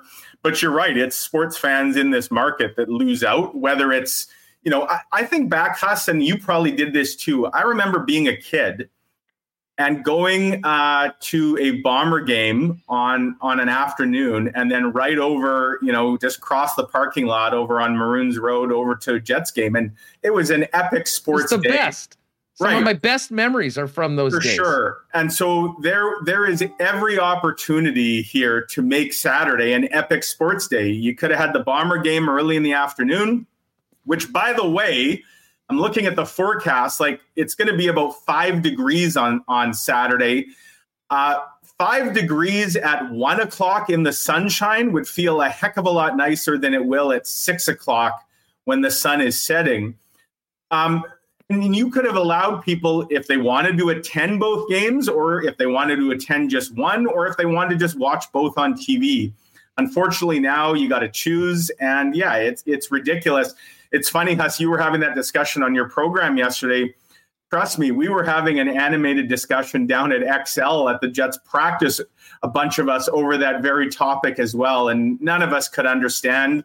I got to think that the team it's going to hurt the most is got to be the Bombers. I'd be curious to see what the attendance is going to be, but I got to think that it's taking potential sales away from the Bombers, again, just because of the fact that it's now an evening game. And some people may say, why do I want to go, at 6:00 on what's not going to be maybe the nicest weather day?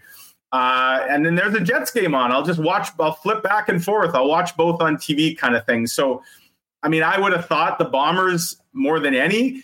I mean, let's be clear. The NHL and the CFL don't sit down. The schedule makers don't sit down and check with each other. Yeah, but the CFL schedule was made well in advance, and it was out and first of all, they put out the dates and then they made the times. I mean, the Bomber game was set in stone. Everything was finished up, and they've got a game this day. We're putting it at the exact same time. And I do wonder if the Bombers have just said, you know what, we're not going to back down here. We're going to stick to our game time. But again, is it going to end up costing them some sales? Well, here's the thing. It's part of a CFL triple header that day. So, I mean, there's 3 games back to back to back. A 3, they would have a to 6, move other a 9. Games. So exactly. But, how that game, and again, I've been sitting here saying, we as Winnipeg fans, I mean, we never get the Saturday nights, and then they decide, we'll give you a couple Saturday nights. We'll do it at the exact same time that your football team that's 9-1, getting ready to clinch a home game to go to the Grey Cup, is playing at the same time. And, it just seems like it is and listen, I get it. Are the Leafs programming around the Argos? Well, no. Or the Habs doing it around the Alouettes? No. But, in some markets, there are things that really do matter to fans. And you mentioned that the Bombers are going to be the ones that will lose out of this, for sure.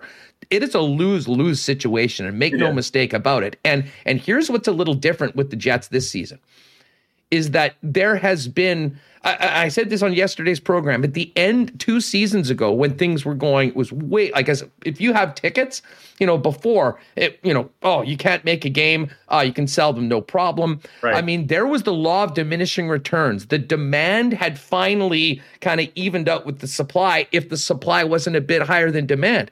And I really thought there was going to be a huge reckoning for the organization at the end of that year. And then the pandemic happened. Yeah. Well, I think we are still seeing it. I do sort of believe that the blow might have been softened a little bit by the time away. People didn't have to make that decision. And I think maybe a few more kept it. But I'll be honest, dude, I was just on Ticketmaster looking for the home opener and Saturday's game. And let's just say that plenty of good seats are still available. And, we've seen, I can tell you as a season ticket holder, it certainly seems like the Jets as organization have realized this and have really, ramped up things to make their customers feel appreciated.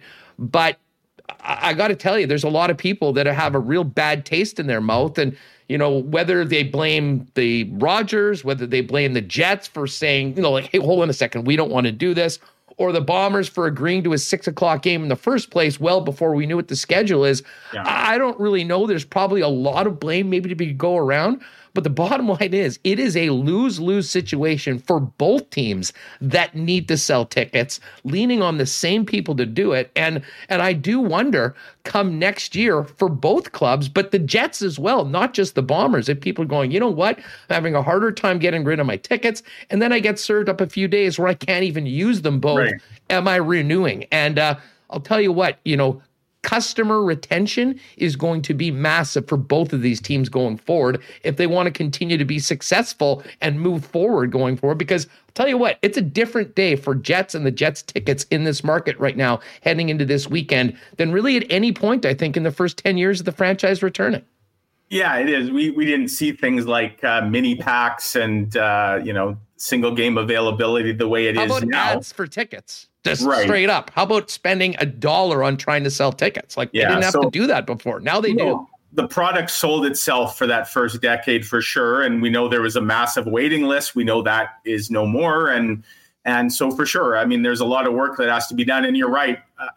Having a situation like we're going to see this Saturday in Winnipeg, what should have been an absolute magical day for sports fans in this market, now is a scheduling nightmare, and it's stupid, and there's no reason for it. And obviously now I guess it's too late to do anything about it, but I don't blame anybody who's unhappy about that situation either. Yeah, well, guess what? We're going to have the same damn conversation in 2 weeks when the exact same thing happens again between these two clubs. And I know a lot of stuff's been brought up about December 5th, West Final, 3:30. Bombers also hosting the Leafs at 6 p.m. I'll give them a pass on that. That's a playoff game. You don't know who's going to be in, and there's always the potential. And at least it's not at the same time.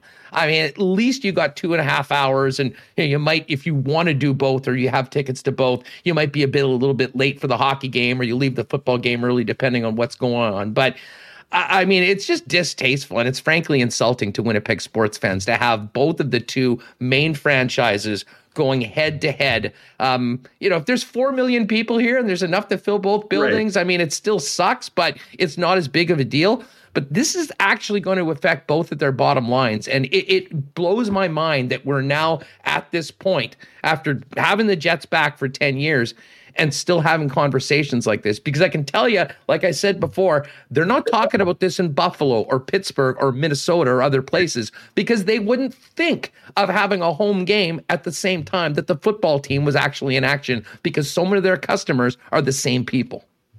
Can't we just all get along? I mean, that's the bottom line here. As you say, it's a lose-lose for fans. I guess for fans, though, of both teams, hopefully it'll be a win-win, at least on the scoreboard. One of those two teams could probably use the win a little more than the other. The Bombers, they'll be fine. I don't think there's any worry about them, although a win would obviously clinch the West Final, and it's inevitable that that's going to happen anyways. But yeah, we'll see where the Jets stand, whether they're 2-2 or 0-4. Whatever the case may be, they could use the win in a big way, I'm sure, come Saturday night. No doubt about it. Mike, thanks so much for the time. This is a great chat as always. Fill people in. I'm sure you'll have a full game report from tonight from the Twin Cities, and then back in the peg, getting ready on the Jets beat for these two home games. Yes, got a lot of laundry to do when I get home tomorrow, Huss. So, but I will be at the home opener on Thursday. Looking forward to. We got a taste, of course, of fans back in the building for the preseason, but the atmosphere for preseason, I think, and I've seen it on these first two road games, it's been electric. There's really been a playoff feel to these games, and I suspect it's going to be even more so tonight in the state of hockey. Minnesota is such a great hockey market.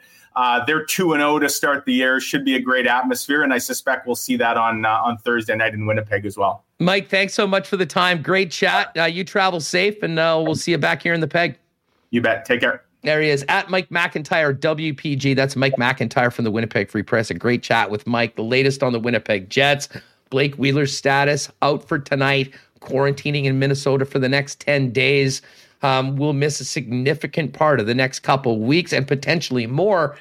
And then maybe the most concerning thing about it is just, the fact that, luckily they're all vaccinated, but he was a close contact. And I think, as we've seen what's happened before, no guarantees that this is the end of it right now. but certainly fingers crossed that is the case. All right, big thanks to Mike for coming on. That was an awesome chat. Great to see everyone with us here in the with us live on YouTube. If you haven't already, folks, do us a favor, hit that thumbs up button. And geez, we're well over 300. If you're new around here, welcome to Winnipeg Sports Talk. We do it every day, live on YouTube at 1 o'clock, in your podcast feed, in and around 3:30 in time for the drive home. But make sure to hit that red subscribe button and join us daily with the big stories around the sports world, but focusing in on our Winnipeg teams, Bombers, Jets, of course, the Ice, #1 team in the Western Hockey League right now. Moose with their home opener on Friday. Moose have Laval tomorrow night and then are back here. Bombers, Gold Eyes off right now. But lots going on, both AHL, WHL, NHL, CFL. It's all happening right here at Winnipeg Sports Talk. Let's get Remus back in here for a minute, and then we'll play Coach Paul Maurice. We will get to the Cool Bet lines, couple of NFL notes, and maybe even a funny NBA story that's going on right now. But, Remo, Mike's always great to have on the program. It was great to get like an eyewitness report of what's happening in and around the team. But I got to tell you, the one thing, and he mentioned how nervous people were going into today. That is the point that really sticks with me through all of this. I mean, I don't think this is a case closed. One guy got it and he'll quarantine. Going to be a nervous next 48, 72 hours, I'm sure, for the entire organization. Yes, I can't imagine going to the U.S. On a work trip and then being stuck there for 10 days. Thankfully, if you're going to be stuck somewhere, good to be the state where you're from if you're Blake Wheeler, but even still, not being able to go home to your family, not being able to be part of the team, your work, that sucks. And on top of that, whatever symptoms that he's feeling and whatever long-term effects he may have. So hopefully it's minimal. We'll have to wait and see until we hear from him. But I agree, and especially for the team, like you want to make sure you're okay as well, and they are getting tested, and so it seems like they're on the right track, but I guess not out of the woods yet. And for the game tonight, no Blake Wheeler, and they won't have him. Mike said he thinks 6 games. Huss, that's a long time to not have your captain. And this is a guy who never misses games until last season. He had a rib injury. So I don't want anyone to hop in chat. Oh, Blake Wheeler's getting old. He's injury prone. Now this is obviously not a hockey related. The guy's been an Iron Man. Yes. I'm going to stump for the captain for a minute because I know there's been a lot of talk about, his spot on the top line and, the amount that he was playing. Well, a big part of that is the fact that they were chasing the first couple of games. He's earned a spot and the trust of Paul Maurice, over the course of, the last 9 seasons playing for him. And please don't come at me whether this is a win for the Jets or anything like that. I mean, we can debate where he best fits in the lineup. But the Winnipeg Jets are a much worse hockey team without Blake Wheeler in it. We can debate on how the coach should put the lines together, and that's a fun part of sports talk. But this is a serious personal issue, certainly something that's going to affect the team off the ice. And on the ice, his absence will be felt tonight. So I hope that he's able to get back in the lineup real soon. But first and foremost, I hope that, he doesn't have major symptoms. I mean, this is the thing. We don't know how bad this is going to hit Blake Wheeler. I mean, we know that he has to quarantine for 10 days, but what if this really gets him? That could be a much bigger issue for him personally. So let's think about the person first. We'll see what happens on the ice tonight. But as I said to Mike Remo, to me, I'm looking at 3 guys to step up tonight, make something happen, and help their team win a hockey game. Connor Hellebuck in net, Mark Scheifele, and Nikolai Ehlers. These are the team's best players. These are the guys they're going to need. We can spend all the time we want to talk about Cole Perfetti not being in the lineup, or who's on line 4, or who's playing with Adam Lowry. These are the guys that are going to get it done tonight if the Winnipeg Jets are going to come back with a win. Yeah, I think that's right. I mean, special teams is going to be huge. Haven't scored a power play goal yet. Penalty kill. They're 6 for 10 killing penalties. Nikolai Ehlers, I keep picking him on DraftKings to score points. You have to think it's going to come the way he's playing. That's a lot of shots. He had a ton the first game. The second game was Dubois. Dubois was the one that line. Kopp scored as well, shorthanded. And yeah, Mark Scheifele, I agree with you. They need those guys to score some goals, but also keep the puck out of the net. So we'll wait and see. And one thing I see a lot of people complaining about Andrew Kopp being elevated to line 1. I mean, give him a shot there. I mean, you look at the Maple Leafs, Huss. They've been rocking, Nick Ritchie with Marner and Matthews, and they have Bunting with Nylander and Tavares. Yeah. So they're also, other teams going for the balance approach. People were freaking out about for a while about like Chris Kunitz with Crosby. I think you have your two elite guys. New. Yeah, you have your two elite guys, and you have your defensively responsible two-way player with Kopp, with Scheifele and Connor. So, and look, if it doesn't work, the line blender will come out. Maybe they do give Ehlers a shot there, or maybe Ehlers and Dubois with Stasny. They get elevated because they're hot. So we'll wait and see what happens. But I see a lot of people up in arms about that one, or maybe that they didn't give Perfetti a shot with some skilled players, which I'd like to see at some point as well, but maybe they felt that he's not ready. I don't know. Yeah, well, I think that's pretty clear, the fact that he's not in. And as I said to Mike, I would have been fine with giving him another game and maybe even pop in. But, it would be more because of the circumstance. I'd love to say that, he's just jumped off the page and he's played so well that you can't not have him in that role. But I think that would be disingenuous. And listen, Perfetti is going to have a great career. He'll be in the lineup at a certain point. I'm just not sure that right now is that time. And again, it doesn't matter what I think, but Paul Maurice has been pretty clear with his lineup decisions tonight, going with 11 forwards. Svechnikov's back in, Perfetti's out, and it will be 11-7 with Nate Beaulieu. So let's hear what the coach had to say. He spoke after the morning skate earlier today in the Twin Cities. Here is Winnipeg Jets coach Paul Maurice with the latest on the captain, Blake Wheeler, and what this means for his hockey team, still searching for win number 1 tonight at the XL Energy Center. So Paul, obviously with the news about Blake, what's the feeling, the mood around the team to have the captain go down so early? Yeah, you know what, I thought it was a little bit tight yesterday. We had to bump practice back a few minutes just to make sure all the other tests came back. So, and then I thought we were good this morning, kind of over it and moved on and ready to go. We saw last year bunch of teams where one case quickly snowballed into a ton of cases. That was pre-vaccination. Yeah. So would it be fair to describe it as there's some nervousness around the team? I don't feel it. It's been part of the world, so we've kind of lived with it. We are, tested every day now, and the masks are on all the time. So if it is, it's one of the 10 other distractions that you will face over the course of an NHL season, so you just deal with it, right? Whether it's your time zone changes, all of those other things that are just factors in all teams. You just deal with it. And obviously to now have to have Blake separated from the team, there's a lot of ways to stay in touch. Would it be the guy kind of still talking to everyone? Well, I think we focus on just today, the guys that are playing kind of on an off day, and then we'll make sure that he gets lots of phone calls as soon as he's feeling 100%, and we give him a hard time about it for sure. Nate Beaulieu is going to... Yeah, we'll go 11-7 tonight. 11-7, okay. So yeah. No, Svech is in. I'm going to take Cole out tonight. And to change that kind of Lowry line in terms of what it does, and then I want to leave Svech on the right side because that's where he's most comfortable. Much was made sort of about summertime acquisitions. I remember at camp the move was so positive. Yep. The vibe was so good, and now 0-2 and adversity with the captain out. A little bit of an early test. How does that feel right now? Everybody's getting it at one time or not, so deal with it right now and early. I don't feel any differently about our acquisitions, about what our team can do well. There's about 3 or 4 parts of our game that are really, really good, and they're better than they were last year, and markedly so. So there's confidence in that. And then there's the, kind of what we're doing with the puck from the tops of the circles out, and our offensive game, we don't love a whole lot. So special teams clean those 2 things up, get those tightened up, and then our 5-on-5 game, I think, is going to grow pretty quickly. So the message obviously is the same no matter who is in and who's out of the lineup, but I guess...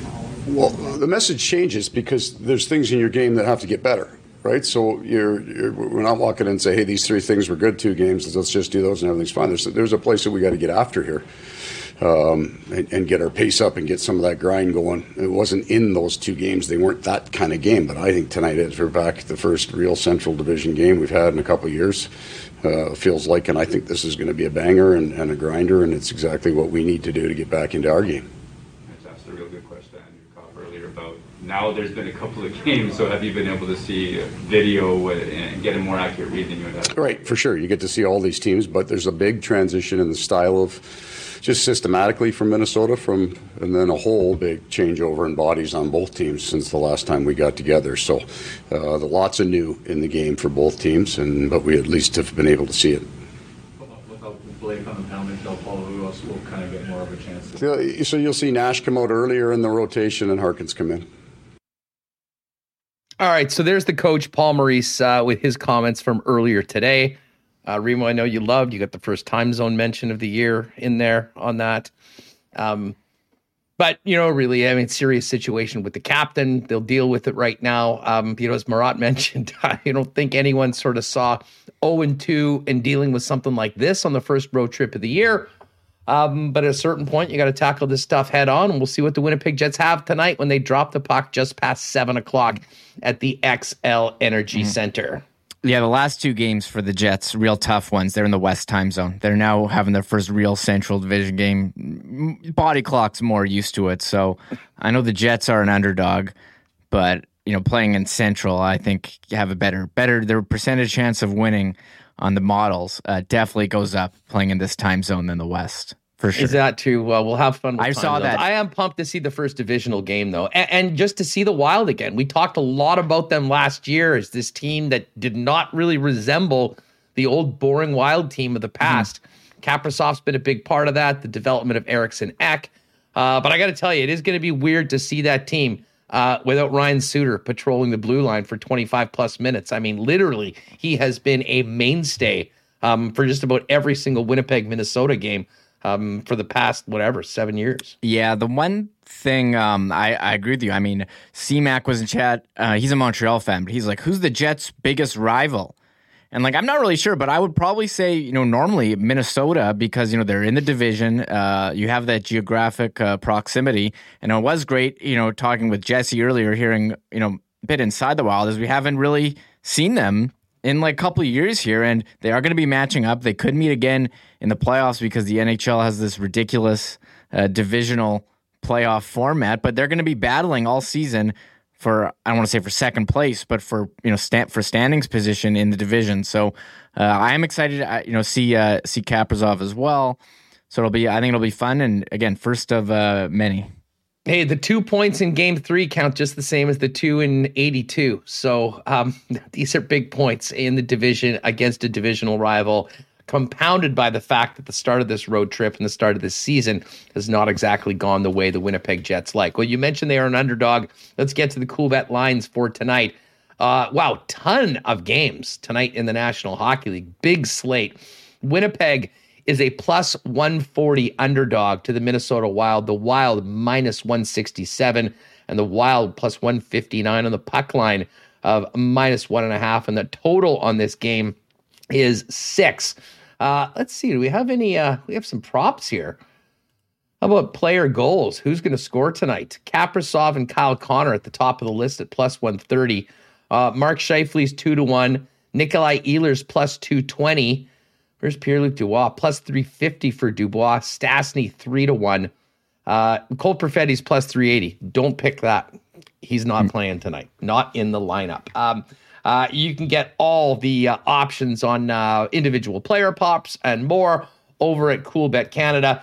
Other games tonight, we've got the Canucks minus 152 favorites over the Sabres in Buffalo. Habs a favorite at home to the San Jose Sharks minus 156. The Kraken, pretty big underdog, taking on the New Jersey Devils, plus 124 for Seattle. Jersey minus 143. Pittsburgh's a 120 favorite over Dallas. Tampa Bay minus 128 over the Panthers. Colorado minus 115 favorite over the Capitals on the road. Blue Jackets, bit of a road dog, plus 102 taking on the Detroit Red Wings. I like Columbus in that game. And the Islanders and Blackhawks, something's got to give. One of these teams will get a win tonight. The Blackhawks plus 101 at home. The Islanders minus 119. And a couple other late games. Oilers hosting the Ducks. Oilers a massive favorite. Ducks played last night. John Gibson will rest. Minus 263 for Edmonton. And the Preds minus 152 favorites home to the Los Angeles Kings. Pretty good slate of games tonight, Remus. And I know you were mentioning that we do have the DraftKings contest right now. The link's been thrown out in chat. Maybe we'll do that one more time and see how things are going. I'm just checking out right now, and it looks like we have coming up 19. So there's 11 spots out of 30 available right now. So if you do want to get in the contest, get in the link, play with us, 30 people for our DraftKings slate of games tonight. We do have the Thursday nighter up at Coolbet as well. The Broncos, 3.5-point underdogs on the road against the Browns. And speaking of fantasy, Remus, people are going to be jumping at the waiver wire right now. Nick Chubb ruled out for Thursday. Kareem Hunt out for Thursday. We're going to be going deep down the Browns depth chart at the running back position. Of course, Baker Mayfield's still iffy for the game because of what he's dealing with right now. Yeah, interesting. You got to go grab those running backs. Very scarce. I know you mentioned waiver wire. I thought you were going to mention hockey if you're in a pool. Jordan Kyrou was available. I scooped him up over the weekend. He had a huge game yesterday for the Blues, playing on the second line with he's with Shen and Buchnevich. So I was watching that game. But yeah, a lot of hockey games tonight. We are kind of and we didn't even mention the Monday nighter. I was just about to get to that. There's a couple topics we got to get to. One, involving a player who wears number 9, and the Monday nighter as well. But that Bills Titans might have been game of the year, I think. It was a lot of lead changes. Man, Derrick Henry's long touchdown run. Oh my God, he just hit the hole and he was gone. No one touched him. He's incredible. It was 76 yards. I mean, he is. But here's the thing. I was mentioning to the guys I was watching the game with last night that the primetime games in the NFL this season, it almost is like they're scripted by Vince McMahon or something. I mean, they have been so good. Right back to the first game between the Raiders and Ravens. It seems like every single week we've had one or two just insane primetime games. And last night was no different. I got killed this week. This was the market correction. I had such a killer first 5 weeks. Started off with the dirtiest backdoor cover ever by the Eagles on Thursday night. The Cowboys-Patriots game I addressed yesterday. And then all we needed was the Bills to win by 3. The lock shop partner parlay would have cashed. And it looked pretty good right up until Josh Allen got stuffed on that 4th and 1 with 20 seconds left. I mean, at minimum, they could have kicked the field goal and tied it up. I got why Sean McDonough was going for it. Anyways, big win for the Titans. Tough loss for the Bills. And the AFC gets a little closer right now. But the Ravens, after that loss to the Raiders in that wild one in week 1, just keep on winning. And a really impressive win this week when they absolutely crushed the LA Chargers. What's the latest on Ben Simmons in Philadelphia? Oh, I forgot about Ben Simmons. I thought you were going to ask me about Kane, but I think Evander. Yes, I guess we didn't talk about that yesterday because it happened afterwards. I mean, Evander's done for 21 games. He gave out a very nice comment afterwards, put out by the NHL Players Association, apologizing to the organization, his San Jose Sharks teammates, and everyone. You know what? I'll give him credit. He owned it. He's not appealing it. This is a pretty significant suspension that's going to cost him about $1.7 million. And I think we all know Evander needs the money right now. But he's going to be out. What was interesting at the end of the statement, Remus, was he said he's going to use this time to become a better person, blah, blah, blah, and looks forward to coming back and playing hockey again. What he didn't mention was coming back to the San Jose Sharks. And Kevin Kurz at The Athletic today had a pretty interesting piece speaking about how, in the Sharks world, they have moved on from Evander Kane right now. And I'm still wondering, I have a great conversation with people all the time. Where's Evander Kane's next game? Is it in the National Hockey League or somewhere else? And I'm not really too sure where that is. One good thing for Evander Kane, for him personally, was I'm not sure whether exonerated, but the accusations, there's been a bunch of things that have come from his wife, when it comes to anything assault related or domestic abuse could not be corroborated. And it sounds like that's pretty much it on that. But, the mess that Evander Kane's life has turned into, got an update yesterday with a very costly 21-game suspension for using a fake vaccine card. Just another one on the incredible docket of all the mistakes Evander Kane's made. Yeah, it's crazy. We talked about his, summer where, he filed for bankruptcy. He's got a gambling problem. His teammates hate him. He's getting divorced from his wife, and there's some serious allegations there. And now you submit a fake vaccine card, and then you get suspended from your job that you need to pay your creditors for 21 games. I mean, this guy is what? Is he 30 years old? And he's, 10 years later after leaving Winnipeg, still hasn't figured this out. It's really sad, but it's also at the same time, it's hard to feel bad for him because the guy, keeps doing dumb things, and it's really hard, Huss, to be this dumb over and over and over. And we've heard from Kevin Kurz, his teammates hate him. They don't want him back. How much more fun the locker room is without him. So I don't know, I'm sure the Sharks are looking at ways to get out of that contract. And I was reading Kevin Kurz in The Athletic. He's like, well, one of the biggest mistakes the GM Doug Wilson made was signing Kane and letting Joe Pavelski go, who's been great for Dallas. So that didn't do a lot for the team culture of the San Jose Sharks from all accounts. It's really hard to be this stupid over and over this period of time. And we posted he played here a long time ago, and he made comments about the people of Winnipeg, but it was clearly a him problem, not a Winnipeg problem. Although there may be issues, but I mean, this guy's over and over every again. Team the guy's every team. Yeah, like I don't want to pour it on because the guy's in a terrible situation and he's now ruining the results of some terrible decisions in the way that he's conducted himself. But I mean, look around the league. Every team that has touched Evander Kane washed his hands of him and wants nothing to do with it. And if you don't think the rest of the league's taking notice of that, I'm here to tell you that they will. Will there be one team? It only takes one to give him a chance. Crazy thing about this, the guy played his ass off last year and had an amazing season on the ice. But there's just so much more that comes with Evander Kane that's been so problematic. That's why he finds himself in the situation that he's in right now. Remo, we've got some breaking news here. Northside YEG is just tweeting out, nobody here's trolling. I'm sitting at a Tim Hortons in downtown Edmonton, and I overhear guys at the table next to me saying changes are coming to the Winnipeg Jets. Wow. I saw changes. That. Yeah, you heard it Live here. from Tim Hortons in Edmonton. Love you, Northside YEG. Yeah, but, we do appreciate Northside. Can that be #confirmed?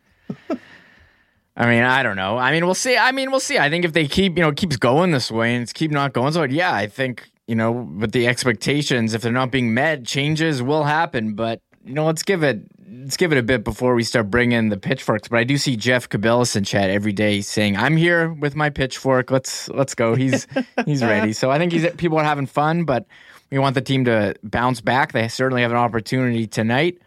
But, 0-2, another team with Stanley Cup aspirations, the Islanders, are 0-2 as well. So, look, 2 games, there's 80 more left.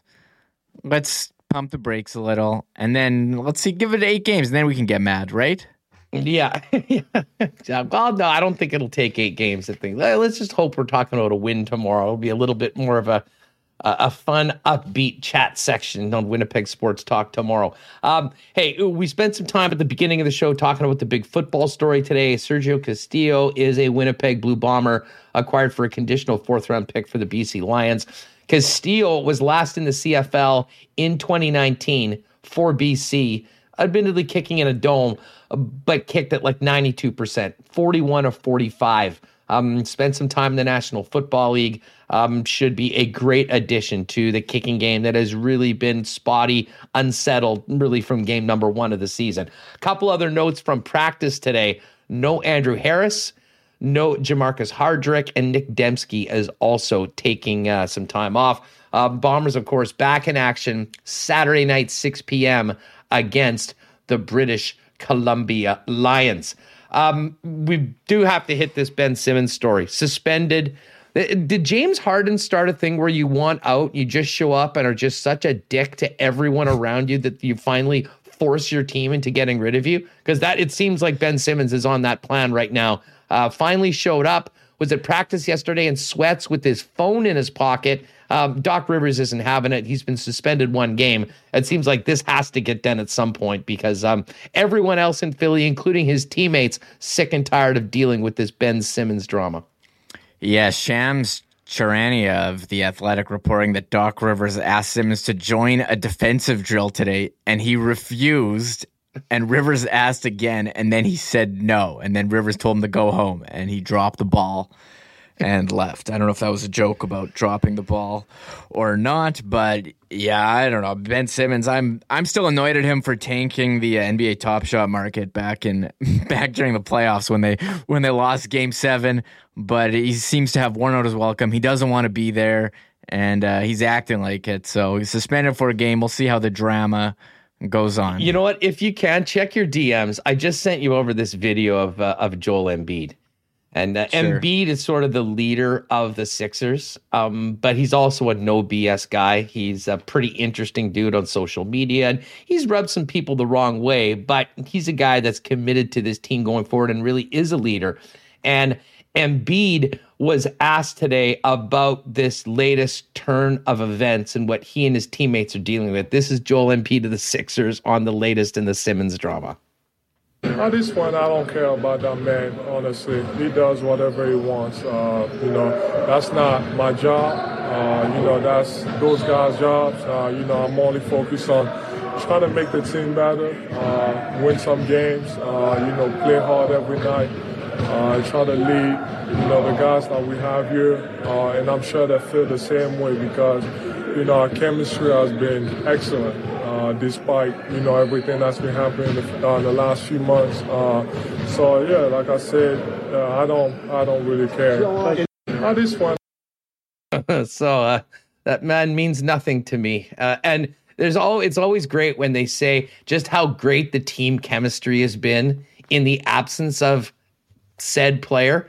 That's exactly what's happening on with Ben Simmons right now. And you wonder what this does to, him going forward next. I mean, it certainly is a big black mark. And, whatever team he does presumably end up with, Reem, I think there'll be a big question as to just how committed this guy is to winning, to being a good teammate, because that's certainly not what's happened right now in Philly.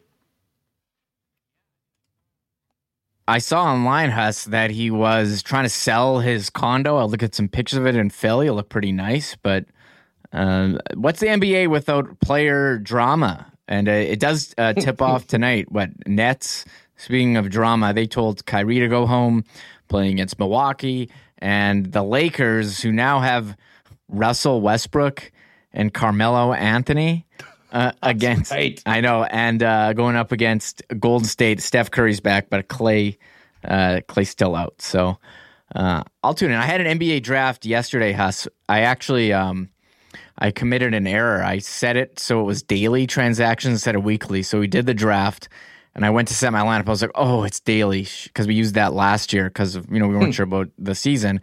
I had to reset the draft and input it all in manually. It only took about 20 minutes, but it was it was tough. I was up late doing that, which is probably why there were so many errors here with audio all show. Shout out to everyone in chat for calling me out. I forgot to have some stuff muted, or some stuff was muted when it shouldn't have been. It was a disaster. I didn't have the right coffee. I'm blaming it on that and a number of factors. So I will be back. I will be ready tomorrow. To make it about me. You're not going to use the old time-honored parent excuse. Oh, I've got a sick toddler. I've got a sick child. It's really really affecting a lot of things that I've got going on. He's turned the corner, but.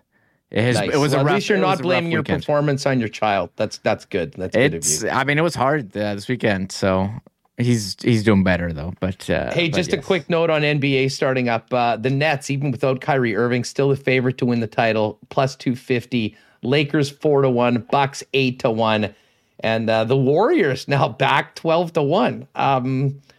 Do we got a Raptors number here? Not that I think they're going to win the championship, but 100-1. If you're a really optimistic Raptor fan, that they can get back to it. Hey, quickly before we go, because we do have to get the pods up, let's talk about this Jet Tot Dog. Yesterday, it was the Jet Dog Burger, and I saw a number of reports on that from the media that were at the event. But we're getting more information on the Jet Tot Dog, Remus, and this one I'm incredibly intrigued about this. And I don't know if it's ever going to even come close to challenging the Jumbo Jet Dog, which is, for my opinion, one of the most elite concession items anywhere.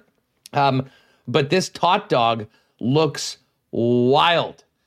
What is it? It's a potato crust battered hot dog. So essentially there's a dog in there essentially surrounded by tater tots, from what I understand.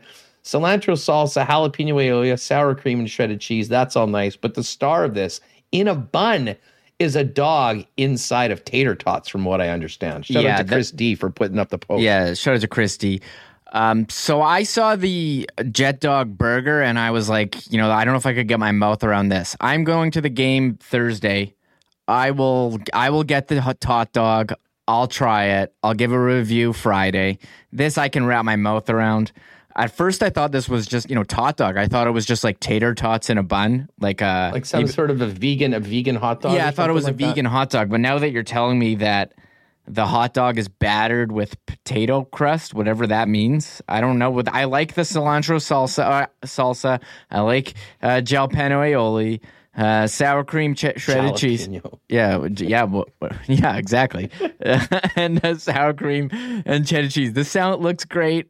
I would try this. I'll do it. I'll give it a report. Maybe I'll take a review or throw it on the Winnipeg Sports Talk Instagram. Well, we got invited to that. We got invited to that event yesterday, and of course we couldn't do it because we were on the air, but I did say we would make a special visit down to talk to the new chef about what they're going on and maybe put together some content for the YouTube channel and our social channels. So, yes, a WST review of the Tot Dog will be forthcoming here on the program. And there were some pretty good shots there. The Michael Capti, yes, the Mexi Fries Hot Dog Deluxe for you Taco Time lovers.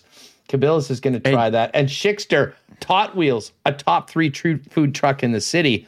Love food truck takes and just general food takes here on the program. All right. Taco Time's actually pretty good. I'm going to be honest. I like get Taco Time. Old school, man. It's kind of underrated, Taco Time. I hit it on Skip every now and then. You'll see the Marion one dropping the free deliv over 20. And sometimes, you know what? Maybe we'll change it up a little bit. Get Taco Time. I haven't been to a mall in probably 10 years, so I haven't seen any of the mall stops, but there is one here in the city. All right, great stuff tonight. Enjoy the game, everybody. We'll see what the Jets look like without their captain, Blake Wheeler. Again, 11 forward, 7 defense. IC and Kenny and Rennie will hit it up on YouTube after the game, and we'll be here talking all about it tomorrow with the Jets returning home without Captain Blake Wheeler, getting ready for their first 2 home games of the season. Thursday is the home opener against the Anaheim Ducks. Saturday night, 6 p.m. Yes, same time as the Bombers host BC. The Jets will be hosting the Nashville Predators. Big thanks to Princess Auto, Royal Sports, Manitoba Battery, Culligan Water, Little Brown Jug, Boston Pizza, Not AutoCorp, the Nick and Nicky DQ Group, Canadian Club Whiskey, and of course, our betting partner, Cool Bet Canada. Folks, enjoy the game tonight. We'll be back at it tomorrow. On the way out, make sure you hit the subscribe button and give us a thumbs up if you haven't already. We'll see you tomorrow at 1 p.m. live on YouTube and just after 3 in your podcast feed on Winnipeg Sports Talk Daily. Enjoy. Oh, my God. Shut it down! Let's go home! Thanks for tuning in to Winnipeg Sports Talk Daily. Make sure to subscribe on YouTube and your favorite podcast feed at winnipegsportstalk.com.